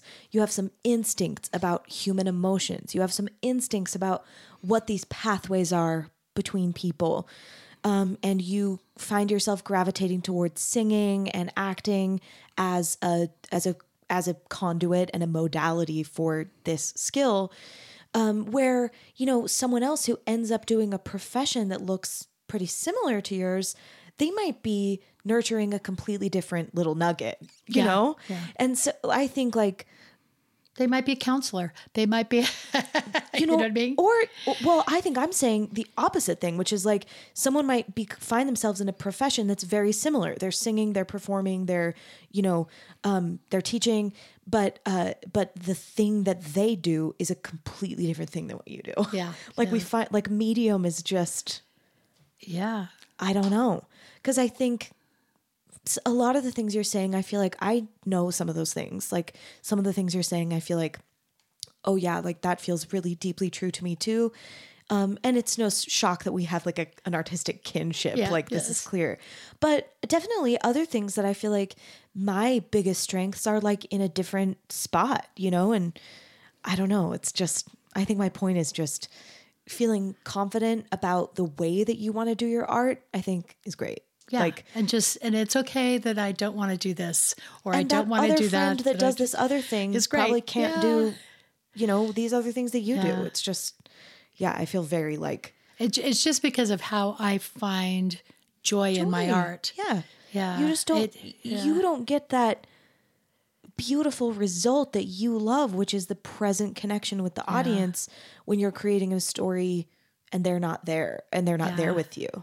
I think, you know, it's interesting thinking about the acting side of it and being able to put your shoes into the story of a song based on what is this character experiencing. Now, So Big, So Small, you know, I could have been that character. And so that's where the emotion for that song, but I can also step out of my world and I could express it like the character in the play would be expressing it, which would be a little bit different than my expression of it. Yeah. I tried to sing that song for me and not as the character. I love that distinction.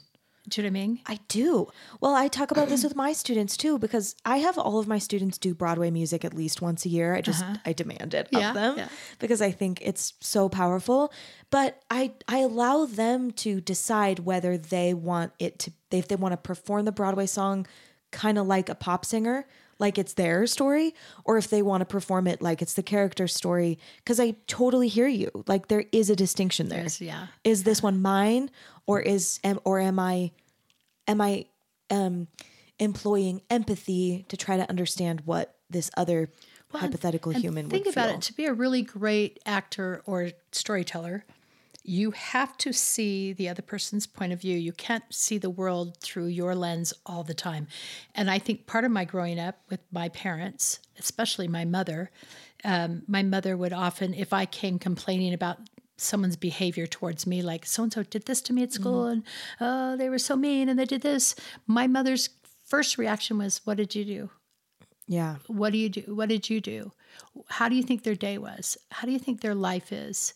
Do you think, you know, can you read deeper into the behavior than just that event? Right. Can you look at their life and say where are they coming from? What happened to them that morning that maybe they were not okay that day, or what buttons could you be pushing? Like, even if it's not like, oh, that's your fault. Yeah. Sometimes when that's what she would, you know, it was like, you know, were you doing something? Did you feel jealous? And then she's reacting. Or I think sometimes you just remind someone of someone they have an issue with, you know, like especially maybe less so for kids, but as an adult, I think this more and more, if someone just is nasty to me, I just think, I wonder if I just reminded them of someone, a bully, you know? Yeah. I reminded them of a bully and they're projecting that onto me. Or I think about how frequently I project my mom onto people, and I really try to keep it in check.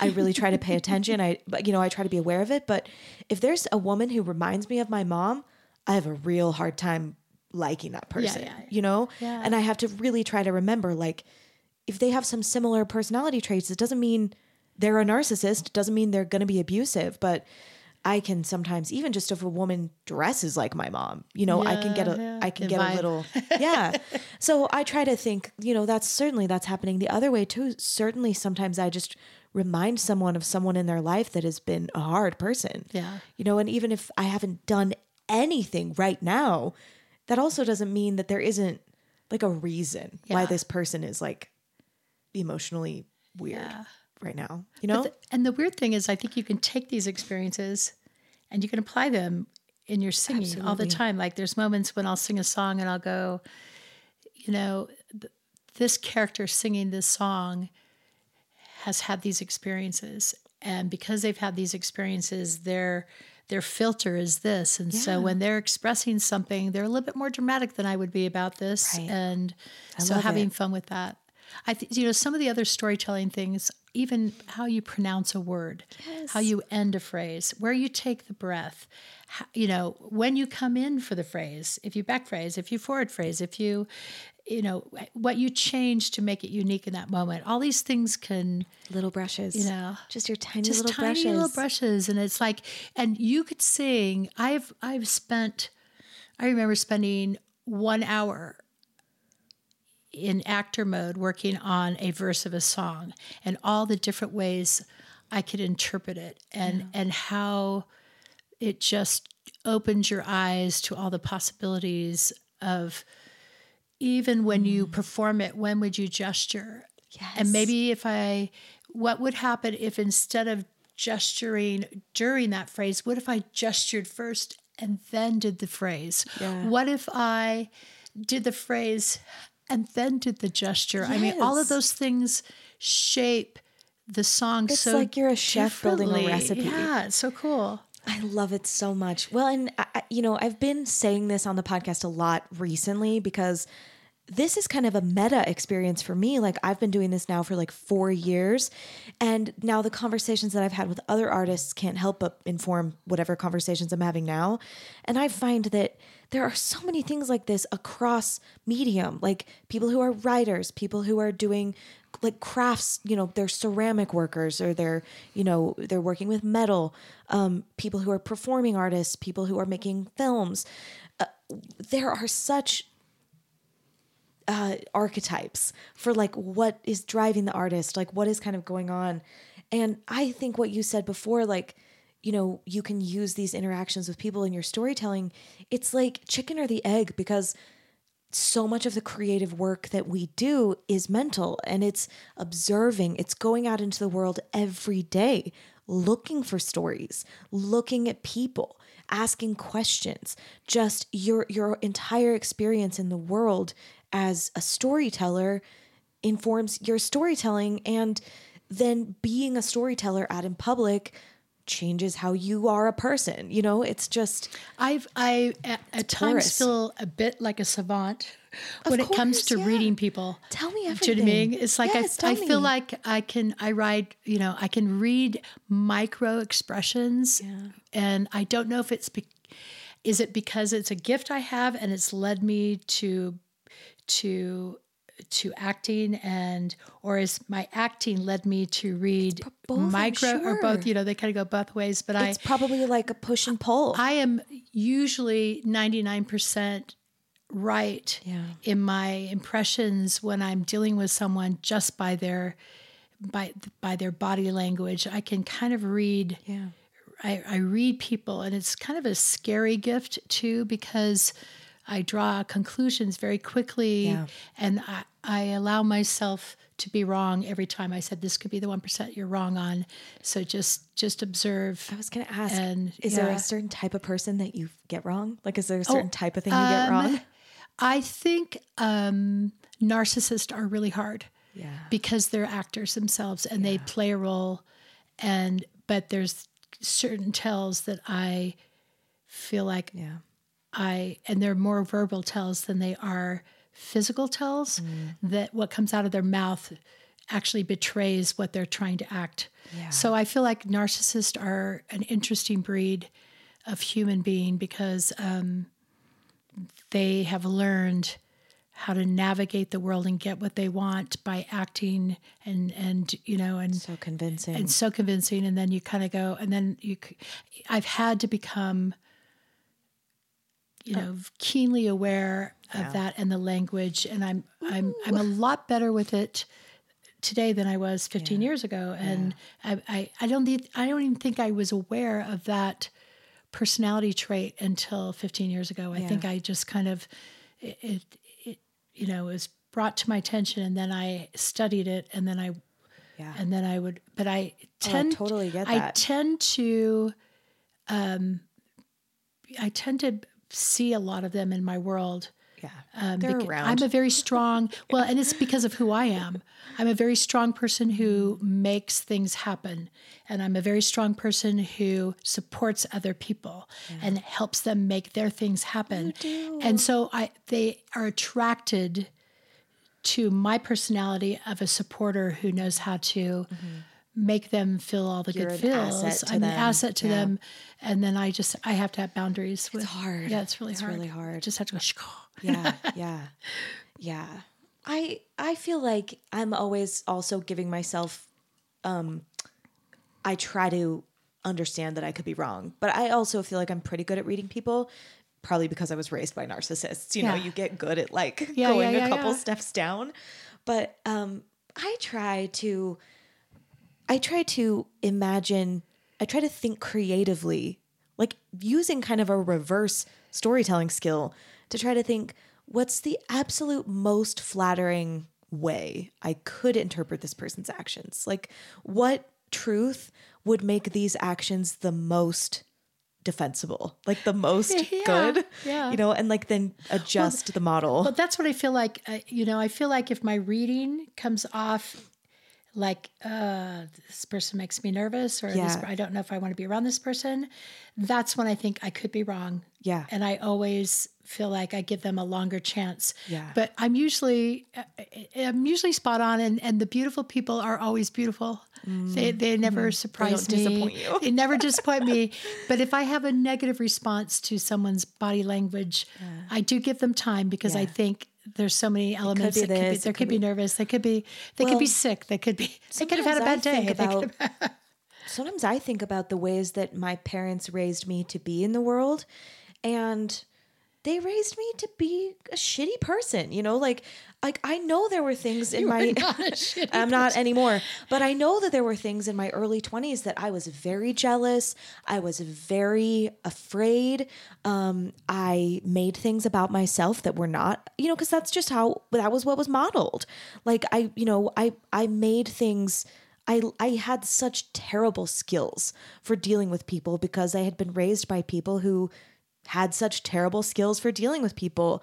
And I'm grateful for all the people in my life that have been patient with me, because those ways I was behaving were happening because of trauma, and I have. Is that usually the case? I don't do it anymore. I don't do that anymore. With all of us, when we behave badly, it's probably which is because we come into this earth so beautiful and pure, and our experiences lead us to these crazy places sometimes, and yet we have the ability to self-reflect, and our personality is not permanent. Yeah, we can change.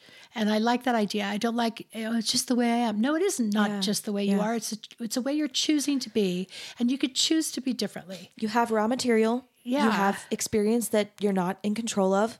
You can take those raw materials and that history and that experience, and you can build a new thing. Yeah. And I hope we never stop building. No. And I'm still growing. I'm still overcoming. I'm still feel like I need therapy lessons. I just therapy sessions. I don't know. So it's okay. It's okay. I think so too. And we're all growing. And I try to, when I meet people, I have a really great thing that I am very forgetful of some things. Yeah. bad experiences or bad, that when I meet someone after a while, I don't really key into what went wrong. Yeah, it doesn't matter. It's like fresh start. Yeah. I'm seeing someone I haven't seen for a long time. I'm imagining they've grown as a human being. Yes. And they're different. And that took me a while to be able to do that. It's a skill for sure. Yeah, to be able to go, fresh start for this person. I'm meeting them again 5 years later.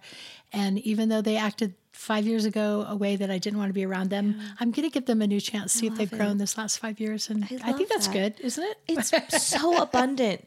Well, and what a dark place. I hope people do that for me. I mean, the truth is they probably don't. I think most people don't do that, which is one reason why I always talk about this on the podcast, because obviously creativity is not limited to artists, obviously. But I do think that it's very difficult to be an artist without really wrestling with some of these topics. And I think artists tend to be generally better observers.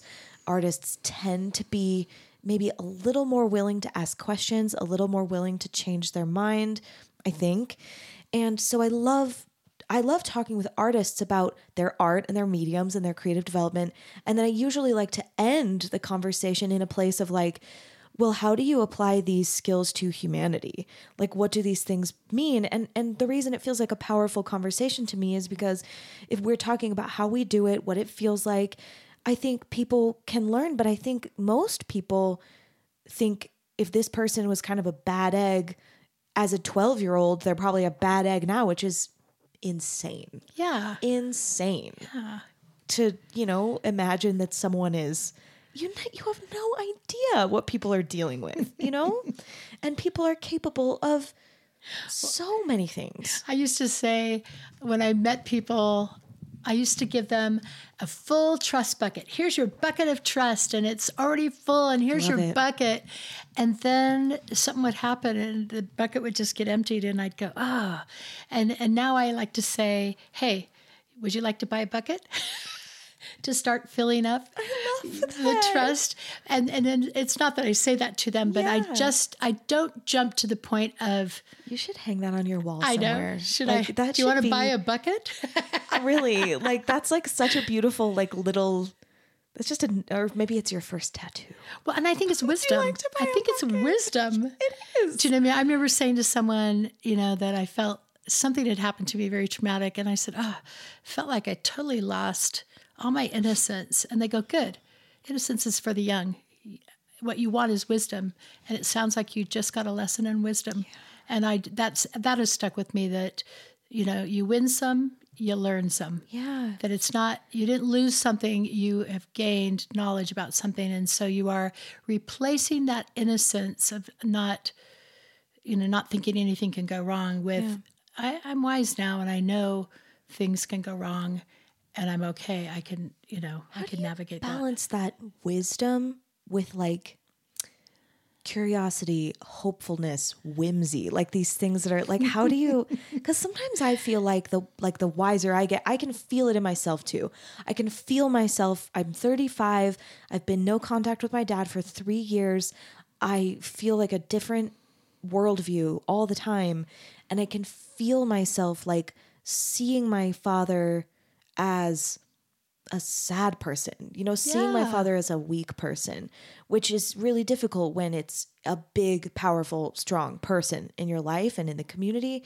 It's just one example, but I can feel myself honing these wisdoms and going okay, I'm starting to see this in a way that is more real. But sometimes I mourn, I mourn the way that growth feels like it threatens hopefulness sometimes, or maybe hopefulness is too heavy. Don't you think, but okay, so, 10-year-old you or 15-year-old you who was having these experiences didn't have the wisdom to understand the dynamics of how you were being treated and the dynamics of these people. And then all of a sudden you're in your 30s and you're looking back and you're saying, I am now a 30-year-old. I need to go back and re-witness my 15-year-old experience with my 30-year-old wisdom. And I've had to do that multiple times with experiences that I've had to go, you were feeling really strong emotions when you were 18 and 19 and 20 and these things happened to you. Now go back with the wisdom of your age that you are now and the things you know about people and the things you know about, and look at that situation again. And now how does that person's behavior affect you? It's no longer about me. Right. It's always like, oh my gosh, they're like, I know if I have was extreme insecurity, they have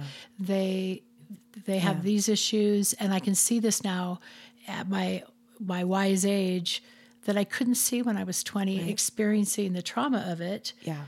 And so there's been an ability to go, I wasn't lacking. Right. I was made to feel like I was lacking in that moment, but in reality, I can see they were lacking. Yeah. And I feel sorry for them, and I feel sad for them, and I'm okay. Yeah. I'm okay now. And, it's kind of like that book. I'm okay, you're okay, or I'm okay, you're not okay. Or I don't know the book, but oh man, that's like a 1970s book about psychology. It was really funny, but it totally is like that. I picture myself a confident 35-year-old woman in a room where a parent is talking to a child the way my parents talk to me, and I know that I would just be like, the hell is wrong with you? Like, I would just be like, you are so embarrassing right now. Like, this is not adult behavior. Mm-hmm. Get it together, And it wouldn't even just be like, oh, that's abusive. It would be like, that's abusive and just stupid, like it's just so, there's no weight in it. It's just very like, you're bad. This is a bad look. You should this is shameful. But I think, I'm starting to feel that, and then I can kind of teach it to myself, Yeah. But I do sometimes feel like that the price that I pay for that wisdom is like, I don't know, the rose-colored glasses fall off the world a little bit. It's so, it's just part of it. And that's okay. And the older we get to make choices of how we interact with certain personalities. I am not, I think my world, prior to 15 years ago, involved thousands of people all the time. It was always this large group of people, and I was always interacting with multiple, in fact, when Kevin married me, he said, hey, when I married Jen, she inherited three grandchildren, and I got 3,000 of her closest friends. You know what I mean? Because my world was, everyone was a dear cute and close friend. I still feel very close to all these people, but my social interactions are much more contained at this stage of my life. It is. I've just kind of, you deserve it. I still have these moments of enjoyment with people that I've known and loved for years, but I don't crave them. And I know why I craved them before, but I don't crave them now. I think maybe because I have a great husband and love just being with him and spending time, and everything feels really good. You're safe in a way that you haven't ever really been before. So that's a good thing. And I think I but I had these friendships to feel something to make me joyful and happy. And it was where I found my joy, was in these interactions with lots of people. And now I find joy being alone, and it's okay. That's a good thing. That's so creative too. I mean, I love the idea of creating a life and creating work for yourself and creating community. I think it's maybe kind of like the last topic I'd love to get into is like, do you want to talk about what it means to create community? I will tell you that artists of all types, but especially those that speak of stories and connections. Excuse me. It's very dry. I know. I've been drinking water, and I don't know what I think I had a protein drink, and it's sticky, it's chalky. sticking me. It's okay. But okay, so going back to this, I feel like connecting through my art is my platform as Miss Universe to create world peace. If you would have it that. I will. Remember when we were younger and they go, I want world peace, and we used to laugh about that. But it's funny today. I want peace on earth, and I don't know how. By myself, I'm going to achieve more peace on this earth, other than my own expressions that I send out there I want them to be hopeful, and I want people to connect, and I want people to feel good about themselves. And art is the way we change the culture. Mm-hmm.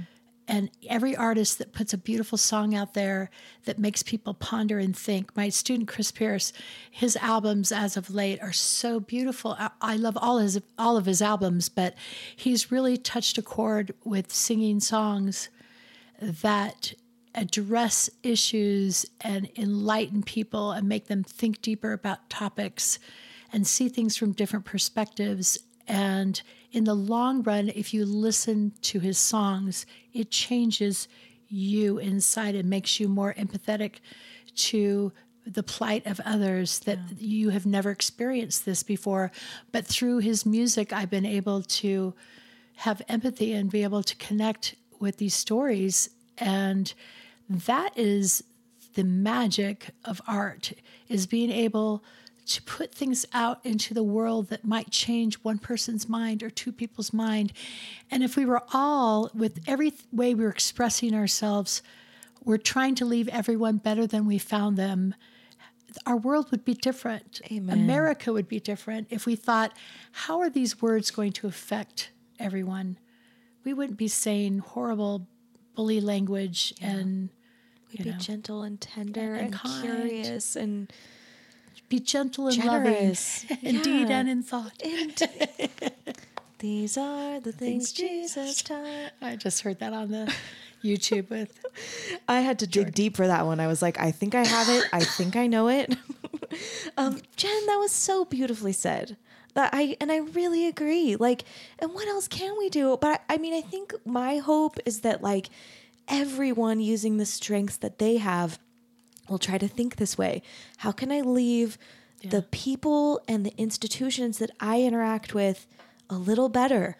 And some of us are doing that in government, and some of us are doing that in schools, and some of us are doing that in hospitals, and some of us are doing it at construction sites. In family settings. In family. You know, and in interactions with good friends. Yes. And it's just that tiny and little it bit. takes creativity. It does. It takes a lot of creativity. Everyone can creatively leave people better than they found them. I think so too. So, I mean, I go through, you go through the grocery line, yes, and I see the clerk there, and and they look like they're in a bad mood, and I always think, let's see if I can get them to smile. I do this. Do you know what I mean? I love it. Well, last week I was in California with my family, with the Merrill family, Andrew's family, my family, whatever, the Merrills. Yeah. And I can sometimes get insecure in the family because I don't have children. And I don't know. Sometimes I feel like I'm just a little different. I don't fit in with like the other women, and I'm sure so much of it is me. It's my own insecurity, and it's my mother, and, it's just whatever, these baggages. And maybe the fact that I feel like I've been rejected from my family. The stakes are weird, whatever. But I've been thinking a lot lately, like, I just really want to show up as like my best self, like whatever my best self is.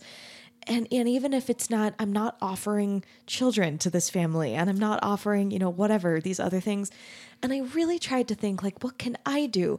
And so I had some little moments that I feel like really proud of, which are like, I found like another child on the beach and like hooked that child up with my nieces and nephews, like I was doing a little kid matchmaking, which is it's in my skill set. I'm great at talking to strangers, and and that feels helpful. And then like the kids are entertained, and like this other kid is entertained, and my niece and nephew are entertained. And then the other thing that I've been just having a lot of feelings about is we went kayaking out on the ocean, and my younger niece and nephew were just struggling. They were like, it's cold, it's a little scary, I'm a little seasick. And I was just trying so hard to like, I was bantering with like the little tour guide, trying to like, and I feel like that's what I can offer. That's what I can do.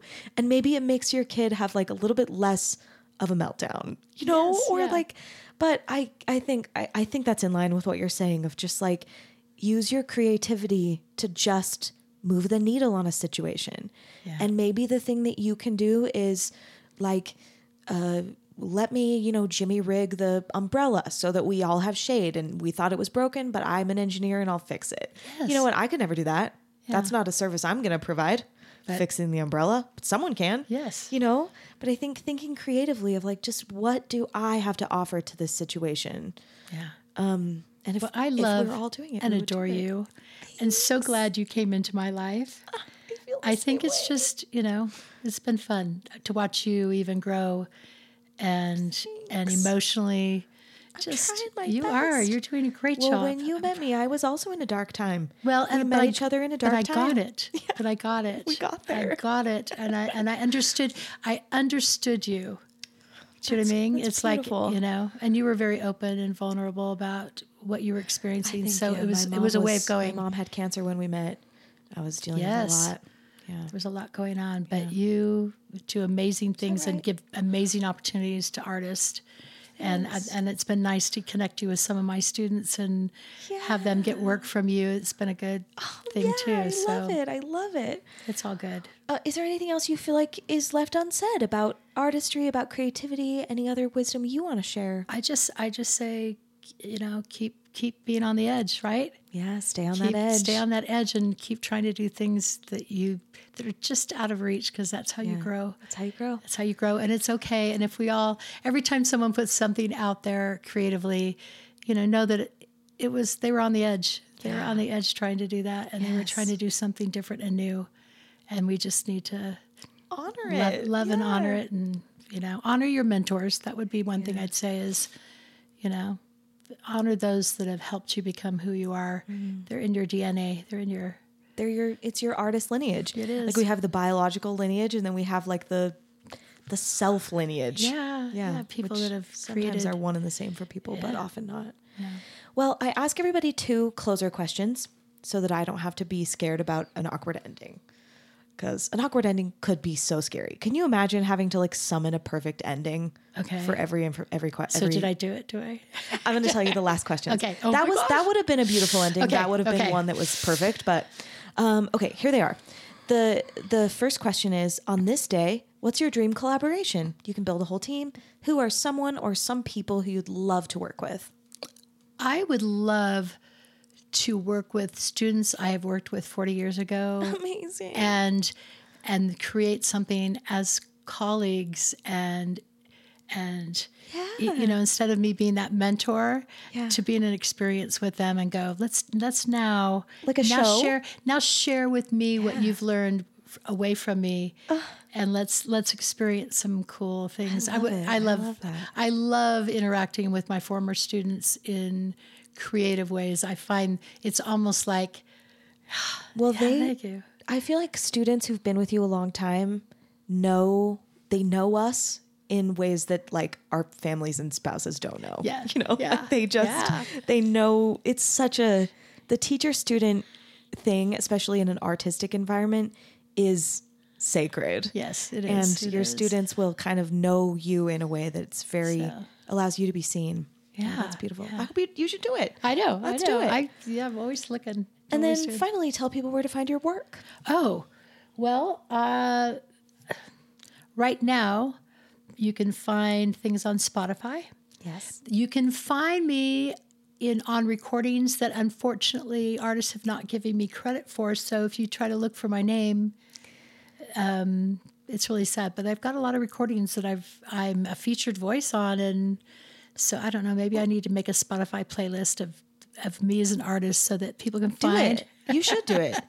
But listen to Jen's album "Kick Off the Covers." Oh yeah, it's so beautiful. It's the most recent one, and then you're going to re-release. Consider Me, which was my 1983 release, is being re-released on digital.